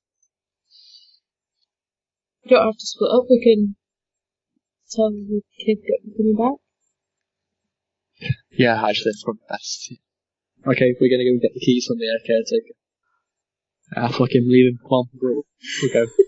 You see a light as you put your head up to sort of go and talk to the caretaker. You see you're looking sort of across the buildings into the courtyard, and you do see a light, which seems to be in the middle of this cloistered lawn. It's a short distance from you, but you can just see the light. You can't really see anything else around there. Looks like someone's got a lantern. Is it moving? It is moving. It seems to be moving across the lawn. I'm gonna shout, "Sir? Good sir?" And there's no response. I'm gonna jog at a moderate pace towards him. Towards the light. Shouting, "Hello?" Okay, so you're going to enter onto the courtyard. Rose, are you going with him or are you staying? Yeah, no, I don't want to split up. Okay, I'm going to ask both of you to roll an endurance for me, please, as you step into the blizzard. It's a blizzard? What? It's snowing heavily. It has been snowing heavily for a long time. Okay, 2. I got a 0. So you've got a fair and a mediocre. Rose is going to hold you back a little bit here because you're trying to sort of make it across this place, but as you step into the storm, it's like as you step out of this cloister, even that bit of shelter that was there, just completely is stripped away, and there is absolutely freezing wind, and the snow in places is deeper than it seems, and so in helping Rose, you are slightly slowed down, and the light vanishes from sight. It wasn't moving quickly, but it was just you look down, you're helping your sister, and you look back up, and it's gone. Okay, I sort Rose out. Let's just go back. Yeah, we head back into the cloister. Who wants to make me? I don't want to say alertness again. Who wants to? Tell you what, who wants to roll me a survival? I don't have anything in that, do you? Nope. But I'll roll it anyway. Okay. 0. Mediocre. Okay. You do manage to sort of backtrack your way across, leaving a deep furrow through this snow. It's like it's about sort of a foot and a half deep, this snow. And you are able to get back to your rooms, but you are chilled to the bone. It was not a good idea to come out without sort of putting your travelling clothes on and maybe some boots and all that sort of stuff. This is it was almost a wilderness in the centre of the school here. And you're each going to take a point of physical stress. Okay, I've gone to 3 points of physical stress now, so. I don't know what I'm at because there's no way to mark it. I know my maximum is 3. My maximum Let's say is I'm 2. down to 1. I was already on 2, so I've gone up 1, so what does that mean? You were already on 2 physical stress. Yeah. Where was the physical stress from? From before? Through the door, when we got trapped. Oh, yeah. Oh, sorry. No, that's my fault. You rested, so that went away. Okay. I'll just be on 1 physical stress then since we had the rest. Sorry, that's my fault. It's just I can't mark it down or anything.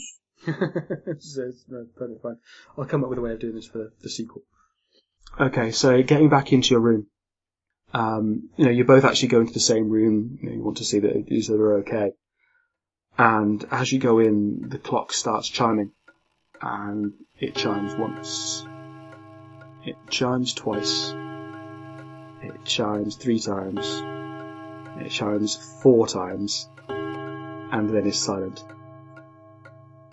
And you realise that, having just arrived, and come to your room, go straight back out again, heard a sound, investigated, and gone back to your room, it is now 4 a.m. And we'll end there. Fate is owned and distributed by Evil Hat Games. Story is adapted from the stage play of The Mist in the Mirror by Ian Kershaw and Kevin Shaw, adapted from the novel by Susan Hill. Music was Matilda and Claude by Louis Barabbas and the Bedlam Six. Any questions, comments, anything you want to get in touch with us about, please get in touch. swordnutradio@gmail.com. That's swordnutradio@gmail.com. Thanks for listening. So what do you reckon? I'm interested in it, yeah. What do you think to the system as well, to like the Fate system itself? It's alright, actually. I'm quite enjoying it. It's just, it's a different mechanic that I'm used to. Yeah. I mean, I wanted something that would get out of the way, is the thing. How do you mean? I wanted a system that would not be overburdened us with mechanics. That it's more about you describe what it is you want to do. That's it. And that generally is the mechanic. So aspects are he's frightened. So if you want to take advantage of an aspect, so like for example, when you're talking about the guy, when you're saying like tap an aspect, where you're taking advantage of the situation. If like you look at the scene, is there something here I can use to my advantage? And that's the aspect. So you can guess them as well. So you can guess what aspects people have and try and tap those aspects to get advantages. And you can actually find them out as well. You can actually use your skills to find out people's aspects, or you can give them aspects. So you gave that guy intimidated, yeah, but he already had the nervous aspect. He had some others as well, but so for example, like the shopkeeper, he had the aspect of a man's reputation is everything. He had an aspect that would say. Some of these things I don't really think about until they're sort of needed, but I mean, like, just thinking about his character, I don't just like list out the things, I just think about his character, and those things become aspects, if you can guess them. He was a widower, for example, that sort of stuff. So if you can think of some way that gives you an advantage, and you name the aspect that's there, and it's in line with what I'm thinking, I'm never going to shift the goalpost for you. No. So it's like, you can then use that, spend a fate point, and get the +2 or get the reroll or whatever. You can also get, let's say, like an inspiration, where we use it for a reroll. You can spend your inspiration for someone else to get a reroll. You can do that as well in Fate. Like, they literally have taken that from Fate, where, if you've got an aspect, say Rose, you've got an aspect of I'll follow my brother. You could use that, say, if he fails anything, you could just use that and say, like, I've got his back, I follow my brother, I'm going to spend a fate point, and he can re-roll that. Okay. Oh, right, okay. That's pretty cool. Yeah. It gets Thanks complicated when you get into that combat. It didn't really come up. There were situations where you're trying to help, and what you should be trying to do is find ways to put aspects on scenes that you can use. Ah, right, okay. Yeah. Right. I don't know if those, if you can save those character sheets. I don't know if you can save them. I've taken a picture of it. Cool. Yeah, I have as well. Awesome. So we can do it next time, or, if it's in person, I'll have character sheets that we can write out, because they're much better than those. I'll upload OneDrive, so we're good. Awesome. Do you need to get away, Mike? Yes, I do. Sorry, guys. No worries. Right, It has been a lot of fun. It has been, yeah. Enjoy the rest of your weekend. Alright, and you? You see? Do you? See? Mike? Mike, are you muted? Oh yeah. Shit. Oh, I've just spent like a few minutes, or a few good 20 seconds there to split describing. One Victor Brick. Wait. What? Victor? How is that? I'm not sure where you're pulling that from either. No, I think we've tapped something quite deep in Mike's psyche. So, oh, hang on. What's going on there? Sorry, I just shifted a bit. Oh. Was that really loud? That was a bit loud, yeah. Okay, I'll try not to move. So, I'll try not to breathe. if you could do all this psychically, that'd be great. Okay. I shouldn't say okay, because that's not a thing. It chimes 3 times. A lady. I'm sending through a different link for a PDF character sheet, which should be a lot easier. It fits on one page than the last one I sent you. Oh yeah. Sorry, I'm just reading through all this now. Did you? You only need of what I sent you previously. You just need that dice roller. Forget about the character sheet thingy. It's a bit too complicated. Okay. Also, that dice service, it looks very complicated. I'm sure they could do something with that to make that a lot simpler. Well, it's very simple for us because all you need is, if you go down to all the buttons, it's the bottom right-hand button, which is 4DF. Cool. If you hit that once, it'll mess with your screen a bit, get things where you want them. All you need now is that roll button, and that's it. You don't have to do the option for if success is greater or equal to, or anything like that. No. Just hit 4DF, and you can either just keep hitting 4DF, or you can use the roll button. And it should give you a different set of 4 dice with a plus or minus or a blank side. Cool. And above it'll give you what your aggregate total is. So you sort of roll it and it'll say -1 plus 0 plus 0 plus 0 is -1. Okay? Yep. Okay, I'm going to get you a thing, which is the ladder. There we go. So Fate is a game where you just roll those, and basically you've got loads of stats that say, they're descriptive. They just say what skills you are good at, great at, fair at, or average at. It's all pretty simple. So I've sent you a picture of the ladder for Fate. So you'll see that it starts at terrible, which is a -2, and goes up to legendary, which is +8. In reality, you can actually roll above those and below those. And everything is based on that. So if you want to do something, I'll figure out what kind of effort is needed. So a fair effort, a great effort, whatever. Some of those will be opposed against NPCs or whatever. And basically, you look at your skill and say, well, I've got a superb in that, and I'm going to roll my 4 Fate dice, get an even, so it doesn't change, so I get superb. But Right, okay. the person I'm rolling against, or I reckon it would take a fantastic effort, means you don't get it. If I thought it was a fair effort and you rolled superb, well, you got a decent thing there. Okay? There shouldn't be much combat in this, hopefully. There will be a little bit, and we'll go through it when it gets there, but it's entirely up to you. So your characters, if you look on that character sheet, Mike, your second name is Monmouth. So decide what your first name is. And it's we're talking sort of Victorianish. How do you spell my last name? MON. Yep. MOUTH. In fact, Alex, you are also a Monmouth. You are going to be brother and sister. Twins, in fact. You still use that character sheet that you said not to use? I've sent you another one in the Skype chat. Oh yeah, I can see it. It's like the official thing there. Okay, you don't need a description. Your refresh is 8. This is how many fate points you get whenever you refresh. In practice, though, we're only going to have one session, so you're only going to have this amount of fate points to spend. We'll go over that later. In fact, let's go through the story of your characters. Let's say, okay, so we're going to break my first rule of RPGs, and that is no orphans. And right. You are both orphans. You were orphaned at the age of about 5, so you can't really remember your life before then.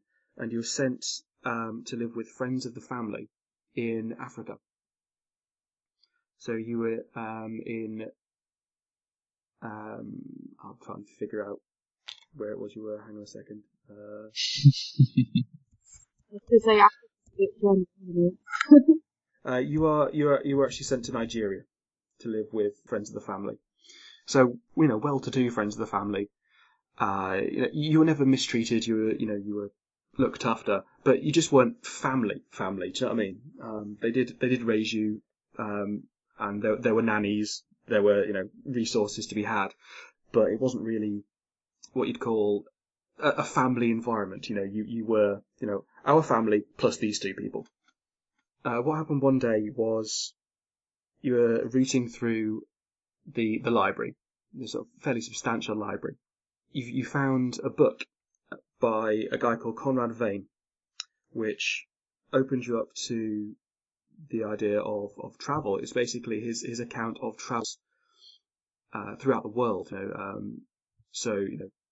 Ceylon, Kenya, India, going all around the world, meeting various peoples and describing them and having adventures and things like that.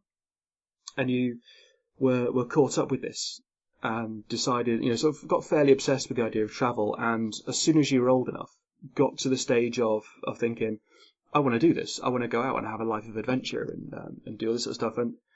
And you were both kind of a mind of this.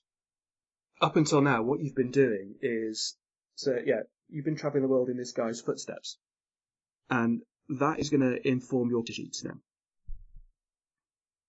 Okay? Okay. I'm going to be a bit restrictive on these because it's horror, so I need to kind of limit what happens so that the plot can happen. So your high concept, if you go into aspects. Mm-hmm. Now aspects describe your character. They also give you mechanical benefits. So for example, if you're rolling to do anything whatsoever, and you say, but my aspect is, I'm a gentleman adventurer, so I should be able to overcome this kind of thing. Well, you get to add a +2. You get to spend a fate point to tap the aspect, and you can do a couple of things with that. So aspects allow you they're there to be tapped, to be used. So what you would do is say, okay, you kind of make your roll first, or if you feel like you still, you really need a boost anyway, you just do it beforehand. But let's say you are walking through a desert or something, and I want you to make a survival roll, and your skill in survival is actually just fair, which is a +2. And you think, to find water or something, this is going to be a huge, to keep going in the right direction, it's going to be a good effort or a great effort. And you think, am I confident on that? Or you roll and you don't make it.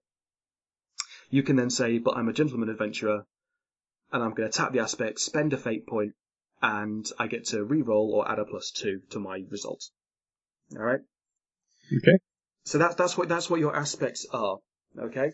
But they come off of view two. So in your high concept, I want you to write lady adventurer or gentleman adventurer. Mm-hmm. What did we decide on names?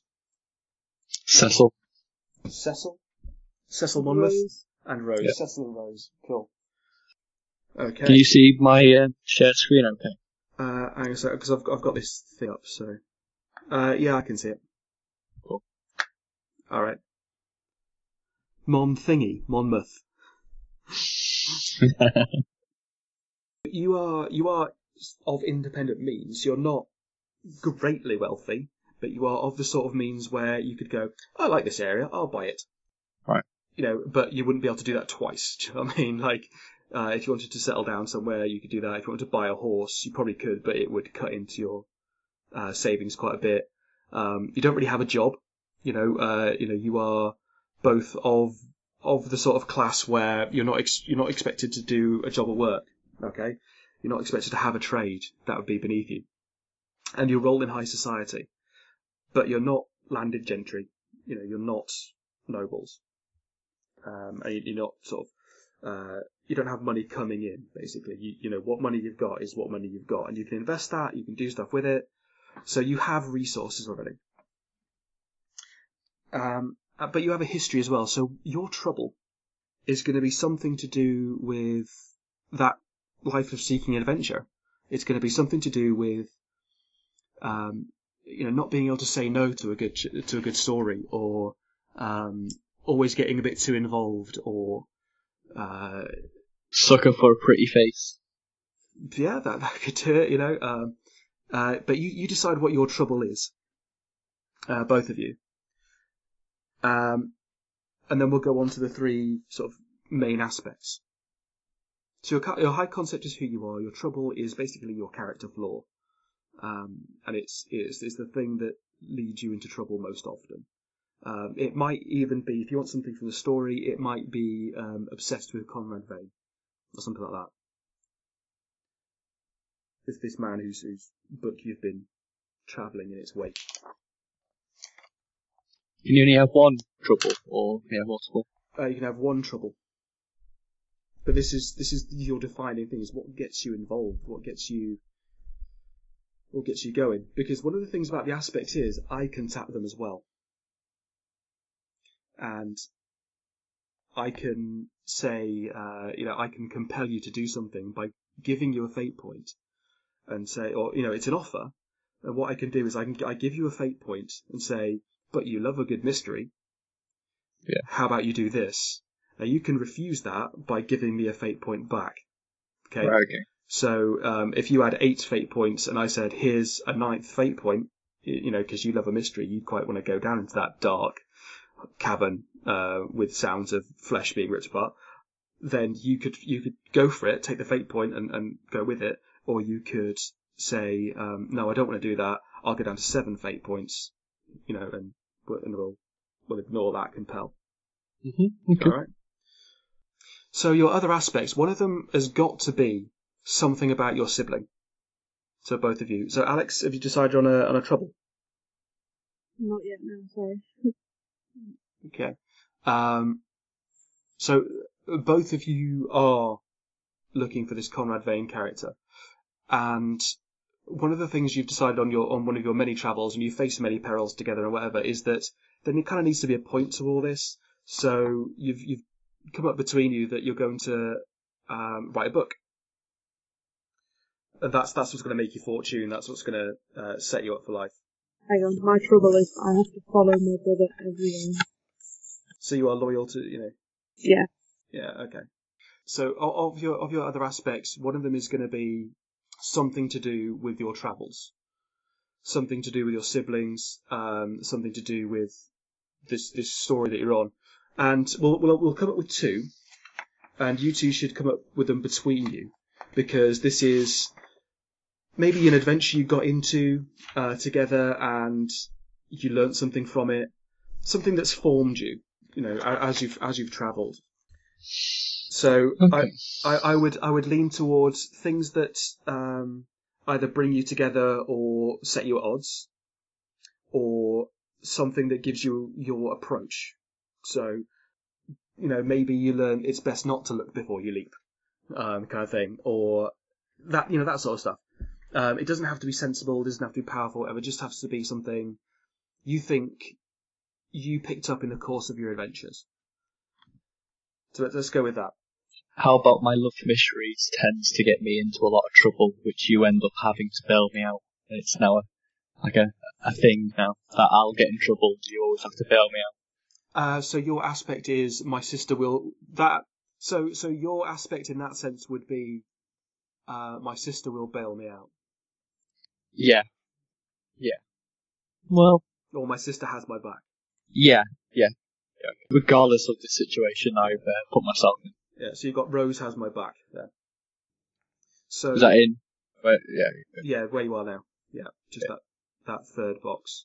Alex, maybe something that you've picked up over the course of your adventures. I have a cavalier attitude towards stiff undergarments. A cavalier attitude, okay.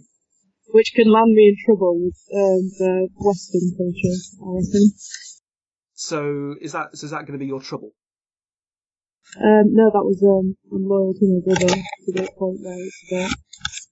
Yeah, okay. It can land us both in trouble. So your trouble is too loyal to my brother. Yeah.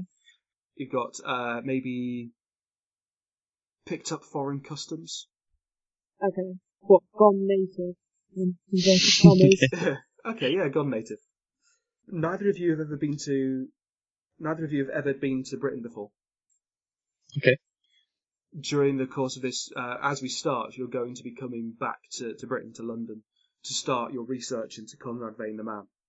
Because you've got his book, but it only really tells you about the end of his life when he was doing all this adventuring. So you want to find out more about him to write in your book. We need another aspect, and that aspect can be sort of a way that you found to deal with problems, let's say. Just on a side note, have you read that book I've just posted? Hang on. J.J. Abrams. I'll bring it. If you haven't read it, I'll bring it on Thursday for you to look at. Really good. It's J.J. Abrams was sat in like an airport, and he found a book with a load of notes in. He just left on the seat, and he came up with an idea of how a book should be written. I'll just bring it. It's easier to show you, but really, really fucking good. Fair enough. So it's like 3 stories going on. There's like the person who's read it, the person who's reading it, and the actual story in the book. And there's like a mystery between all 3. And it's all written in like notes on the page and stuff. It's really good. I am going to link to... Bear with me a second. But it sounds like this. So. Hang on a second. I'm going to link you to one of my Game of the Cards League things, so you'll have some prompts. Okay. Last page. Spirit of the Century, character tropes. Yeah. Spirit of the Century, and you want the skills there, academics, alertness, art, blah, blah, blah, blah, blah. Yeah. Those are just descriptions on what exactly they are. It's general skills that you might use to do almost anything. Some of the things might seem like a little bit odd, like maybe rapport versus empathy, but we can go over those. But they're all exactly what they seem to be, really. So, be thinking about your aspects. Aspects are important. I think mysteries would be a good one for me. Seems my love for mysteries. Drive, maybe. Yeah, have a look at your aspects and think it's tied to a story, something that happened to you. It's something that you've learned, something that is a standard operating procedure, for example, or an attitude that you have. This is sort of the defining things of your characters, the aspects of your characters in a very literal sense. Okay.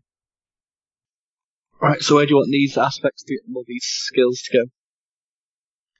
Alright, so the aspects, you need at least one more aspect to round out your character. So what is that aspect going to be? So that's for both of you. So you need your high concept, your trouble, and then at least 2 aspects. Those 2 aspects are things that you're going to be tapping in order to gain an advantage, gain a reroll, stuff like that. So maybe think about that. So things that would help you. This is going to be hard enough without having loads of flaws that I can exploit. Are we having trouble with aspects? Not really. I'm just trying to word it correctly. Well, tell me what you've got, and we'll see. I think one of my aspects, because for my love of good mysteries, I should be. I have a keen eye, but I don't know what a keen eye for something. For what though? Observant. A nose for a lead. Yeah, something like that. Yeah. Okay. But I'm trying to like fit it in with the words that are there, like investigation, intimidation, science, and stuff. So. Well, no, you don't have to look at those things because we'll look at your skills later. Okay? Right. If you want to be good at being observant, then you can put alertness in at great. Right. Okay. Okay. So don't worry about too much about skills. This is stuff that could help you with almost any skill. Think about maybe. Right. Yeah. Okay. So aspects. Alex. I put unafraid of challenge. Okay, unafraid of a challenge. Awesome. Yep. So roll me through all of your aspects so far. Overly loyal to the brother, gone naked. Okay, so we can put another Alright. aspect. Yeah, that's great. Yeah. So we can put another aspect in later if you want, or we can put one in now if you've got an idea. But anytime you want to add that third aspect to the bottom, so you've got your high concept, your trouble, and then you've both got two aspects, and we can put a third in later afterwards if you like. Mm-hmm. But you don't have to. So skills. So now we're looking at that Spirit of the Century cheat sheet. On that skills matrix there you've got, you'll see that some of them are in bold and some of them are greyed out. Basically, you need to have something in each one of those bold outline boxes. So you can't have, say, 2 goods and 1 fair, and then spend the points on having an extra grey. You can't do that. You've got to have this pyramid type structure. So your endurance is going to give you extra physical stress ability, so you get more physique. Your mental stress is going to be your resolve. So if you have, you've got 2 in those already. Let's say you had a plus. Let's say you had great endurance. So you would then put another 2 in those physical stress boxes. Or if you had great resolve, you'd put another 2 in there. Okay.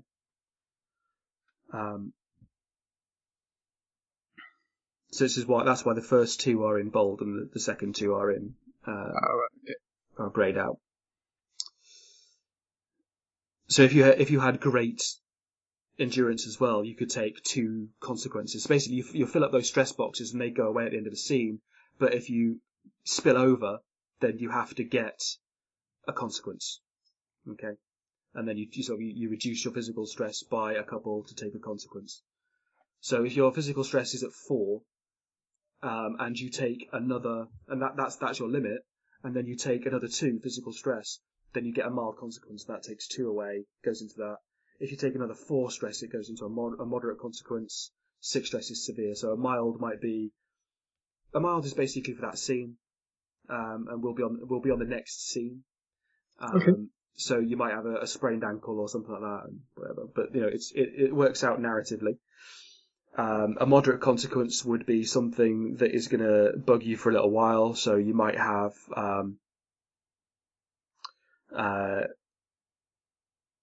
so you might have pulled a muscle, let's say. Severe would be something like it's going to, or maybe even moderate would be maybe even to the extent of a fracture. A severe would be something that stays through the entire rest of the session, for the rest of the campaign, essentially, and is like a broken leg or whatever. Mental stress is you're talking about being frazzled, you're talking about being unable to do things, and you would have penalties from that. So, what do you want to be the best at? So what do you want to be great at? Just generally in life, in this character's life. I've already started on this a little bit, so I've put gambling. Gambling? Okay, awesome. So you're a card sharp and stuff like that? Yep. Basically, if you don't have anything in a skill, then it's mediocre, it's a 0, whatever. And that's where most people are. An average is that you've done it enough to know what it is, so you just get a +1. But a great, you're looking at, is that this is something you could make a living out of. Maybe this is how you paid your way. Yeah. I thought as well, maybe having it as the great skill, I'd be able to look at a situation and weigh up the odds a little bit. Or would that be something I have to put under aspect? That would be an aspect. So, okay. Alright, I'll have a thing. So maybe that aspect could be just be gambler. Yeah, okay. I'll get rid of that unafraid of challenge thing and swap it to gambler. Well, you can fill in your last aspect. That's fine. Yeah. So you're quite a gung ho lady. You saw the independence that various women had in Ceylon or wherever it was, and went with it. Awesome. You sort of spent some time with a matriarchal tribe in the jungle. Well, she's an adventurer. She's not going to be like a little scared little buck shy lady. Absolutely. Mike. So Alex, let's go through your skills. So great is going to be gambling. Mm-hmm. Okay. And what But do you want to resolve be? is good, Yep. but I've not got any further with it. Resolve is good. Okay. So you're going to have 3 mental stress available to you. So what else is good? You've got resolve in there. I've put down some ideas, but I've not put them into them yet. I've got academics, endurance, and contacting. Okay. Let's see. I'm having trouble telling the difference between contacting, rapport, and there's another one that sounded empathy. They all sound they'd be pretty similar. Okay, let me have a look at this thing here.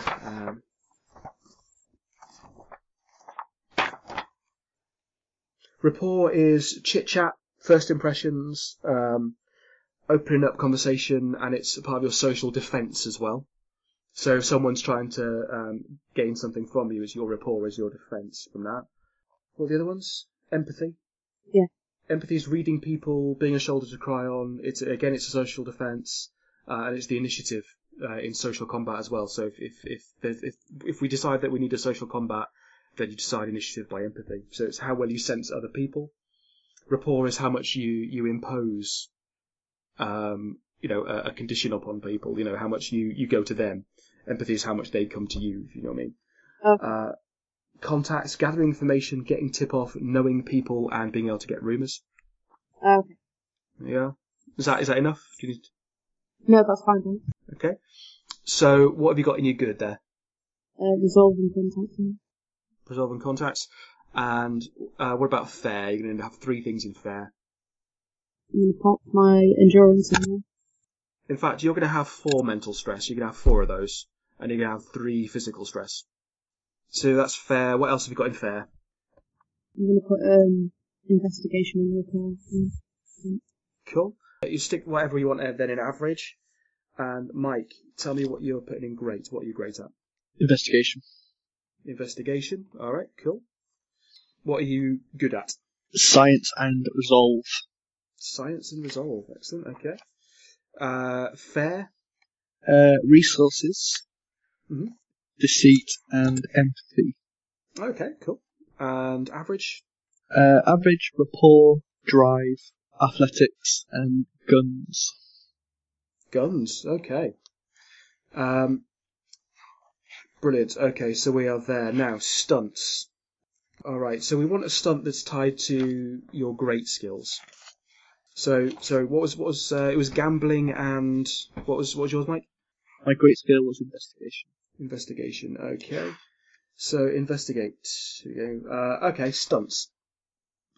Intention to detail. You can use investigate instead of empathy to defend against deceive attempts. So what others discover through gut reaction and intuition, you learn through careful observation and micro-expressions. You can have eavesdropper. So on a successful investigate roll to create an advantage by eavesdropping on a conversation, you can discover or create one additional aspect on that thingy. So aspects apply to the scenes as well. So the aspect of a scene might be dark and cold or something like that, and then you can apply an aspect to it. Say with that skill eavesdropper, you could say the aspect on this scene is that they are unaware, or the aspect on those people where there's unguarded conversation would be an aspect. You can tap that aspect to get yourself a roll or a +2. There's the power of deduction. Once per scene, you can spend a fate point and a few minutes observation to make a special investigate roll, representing your potent deductive facilities or faculties. God, can't read. For each shift you make on this roll, so each step up on the ladder you make on this roll, you discover or create an aspect, either on the scene or the target of your observations, although you may only invoke one of them for free. Okay, some aspects you get to invoke for free, some you have to spend a fate point for. So, do you want attention to detail, eavesdropper, or power of deduction? I'll have power of deduction. Okay, so that's your stunt. So your refresh is going to go down by 1. What's your good skills? Mine is science and resolve.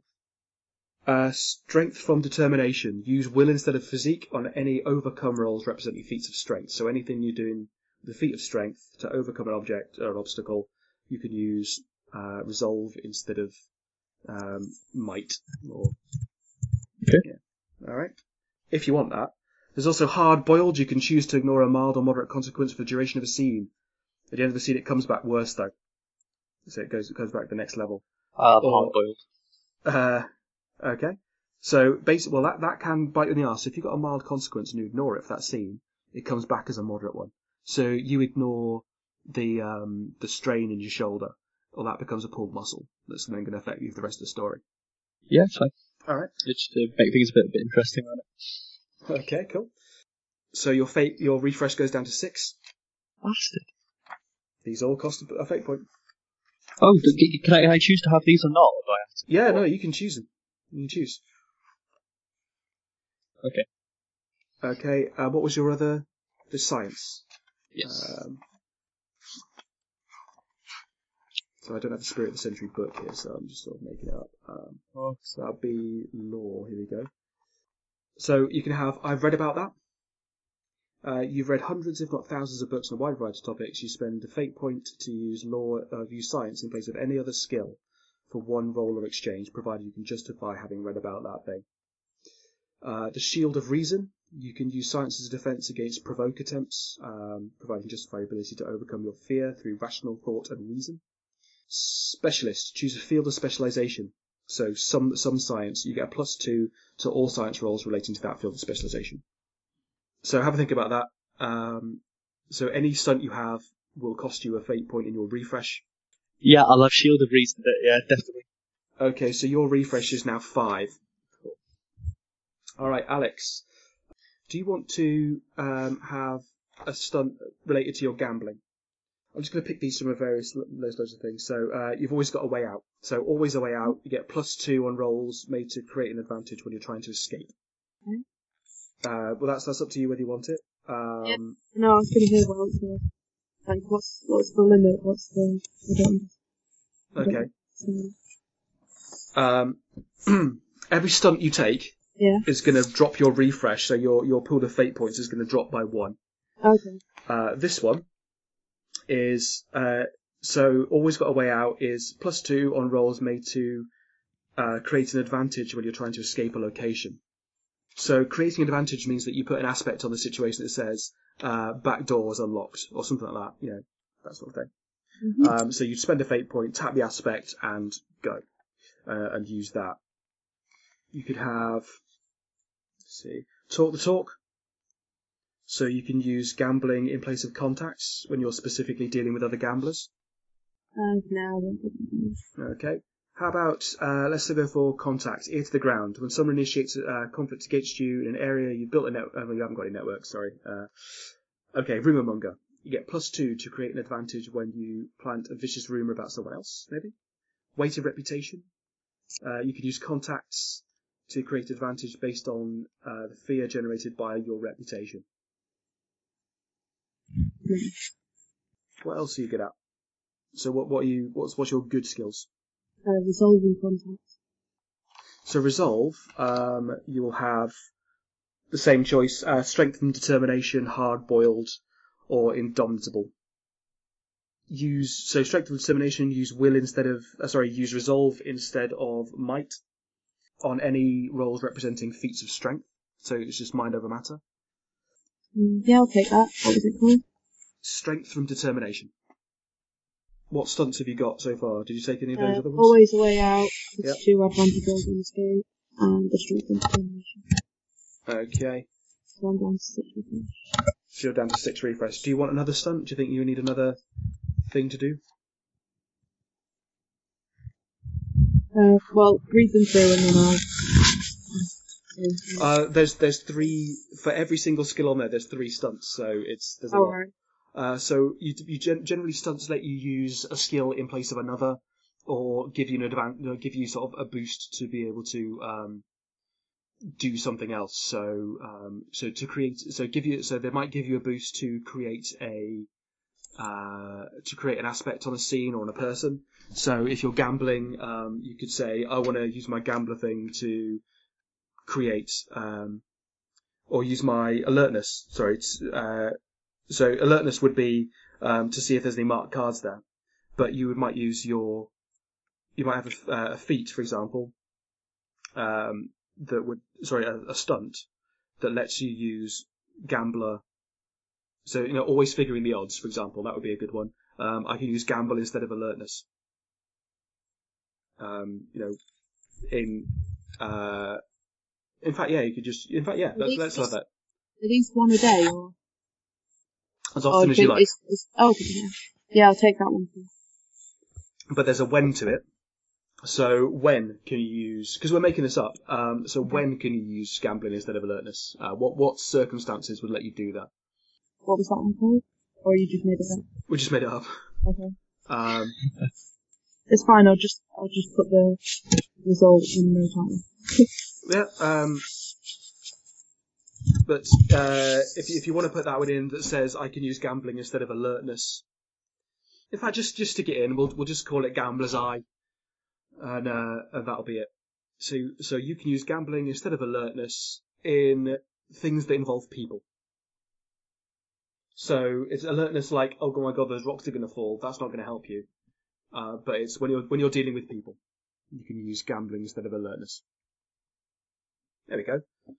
Thank you, Fred Hicks and Ryan Macklin, for writing a game that you can make your own stunts up with really easily. On that prompt sheet, they're like, it doesn't do I don't write out all the stunts because there's loads. I just write out the formula, and the formula is like you complete a sentence, and it says, when I do this, I can do this because, or when this happens, I can do this because this. It's you just write a sentence and say, yeah, that's me. All right, so that I know where you are in things. If you can we'll go through Mike first. If you go through just take me through your character sheet. Yeah, sure. My name is Cecil Monmouth. My refresh is 5. My high concept is a gentleman adventurer. My trouble is I love a good mystery. My other aspects are that Rose always has my back. My investigations always work out, almost. I'm completely task focused. My skills are great. I have investigation. Good is science and resolve. For fair, I have resources, deceit, and empathy. For average, I have rapport, drive, athletics, and guns. My stunts are power of deduction, hard-boiled, and shield of reason. And my physical stress is 2, and my mental stress is 2 as well. Did we get all that? Awesome. All right. So where was your resolve in your skills? I don't know.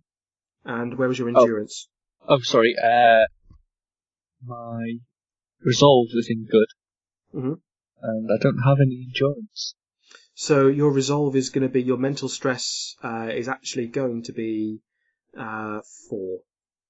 Ah, right. Okay. They've greyed out, you see. So I've Yeah. We can't change that on the sheet, but so you're going to have 4. So, Alex, you want to take me through Rose? Okay. I'm playing Rose Monmouth. She does have a real name, but only her brother knows it. My high concept is Lady Adventurer. My trouble is that I am too loyal to my brother. My other aspects are I've gone native, I'm unafraid of challenge, and I'm a born gambler. For the skills that I've taken gambling is great. For good, I've got resolve and contacts. Fair, I've got endurance, investigation, and rapport. And for my average, I've got academics, sleight of hand, deceit, and alertness. Stunts, I've got always a way out, which is +2 advantage rolls when I need to escape. And one that we've made up called Gambler's Eye, where I use gambling instead of alertness, my gambling skill instead of alertness when in social situations when people are involved. My physical stress, I think we said, was 3, and mental was. Awesome. All right. Sorry, that was a bit of an info dump, wasn't it? No, that's cool. That's exactly what we all need. All right, so that enables me to write things down and see what's what. All right. Okay, to recap your story, you are the Monmouth children. Your parents died when you were 5. You don't really remember anything about your life in England. But you were shipped out to Africa, to Nigeria, to live with friends of the family who were well-to-do. Now, you had an allowance, you had an inheritance, and you have come of age. And while you do like your family also your surrogate family in Nigeria, you decided that, you never felt that you belonged there. It was always that family and you two. And you were always in the thick of things together, always the best of friends, because, you didn't really feel like you had anyone else who you could trust. One day, in the library, you found a book that you didn't recall having seen before. And about the same sort of time that you were discovering, trying to figure out what to do with your lives, that you found this book and started reading it. It was a book written by a man called Conrad Vane, who travelled the world, saw lots of things, saw lots of peoples, and you were sort of became slowly obsessed between you about the life of this man and the travels he had, and you thought this would be a great way to spend your formative years, your first rush of adulthood into the world is going to be this great adventure following the footsteps of Conrad Vane. Those travels took you to Ceylon, to India, to Kenya, so around Africa, around all sorts of places. So to Polynesia, you've been to a lot of places. Some of them more civilized than others, and you have got to the stage where you are now considering what is it you're going to do with this. You've had a good 5, 6, 7 years of travelling, and now you're thinking the money isn't going to hold out forever. You can't make a living doing this forever. Even though you can make a living doing gambling, you do lose some. But you're starting to think, what should we do with all of this? We've had these travels. What do we do now? And it occurs to you to head back to England, where you will research the man himself. So you've had a lot of information about his travels, but not a lot about the man himself. And so all you've really got to go on is his writing style, which is always sensitive and well-informed, and seems to be that he cares deeply about the people that he meets and things like that. Okay. So you'd like to do some research on this guy and eventually publish a novel, publish a manuscript detailing this man's life from his early days all the way through to the end of his life, and the travels that you had following him. And this will be something that you can do. Feel like this is something that between you could make your lives doing this, and it would be a suitable method of income for your class. Actually, just so I'm clear, while we've been on these travels, I'm guessing we've gotten into some scrapes and what Absolutely, have you. Yeah. You have known peril. Known peril, right? Okay. Are we famous for anything? You are not. Right. Okay. Are we known in any kind of social circle for being, a gentleman adventurer? Where have these tropes and aspects come from? Are they just something that's between us, or that's between you? And okay. I'm going to say that you haven't built up any weight of reputation because you haven't taken that stunt. Okay. So people aren't going to know you, and for a start, you've never been to England before. Not that you can remember. Obviously, you were there when you were up to 5 years old, but you don't know anything about that. You've never had any contact with any family in England, any contact with anyone in particular in England. Okay. I am going to say that there are some things that you've set up, and some appointments that you've made, and some contacts that you've made. But I'm going to just bring those on you. Okay. Okay. All right.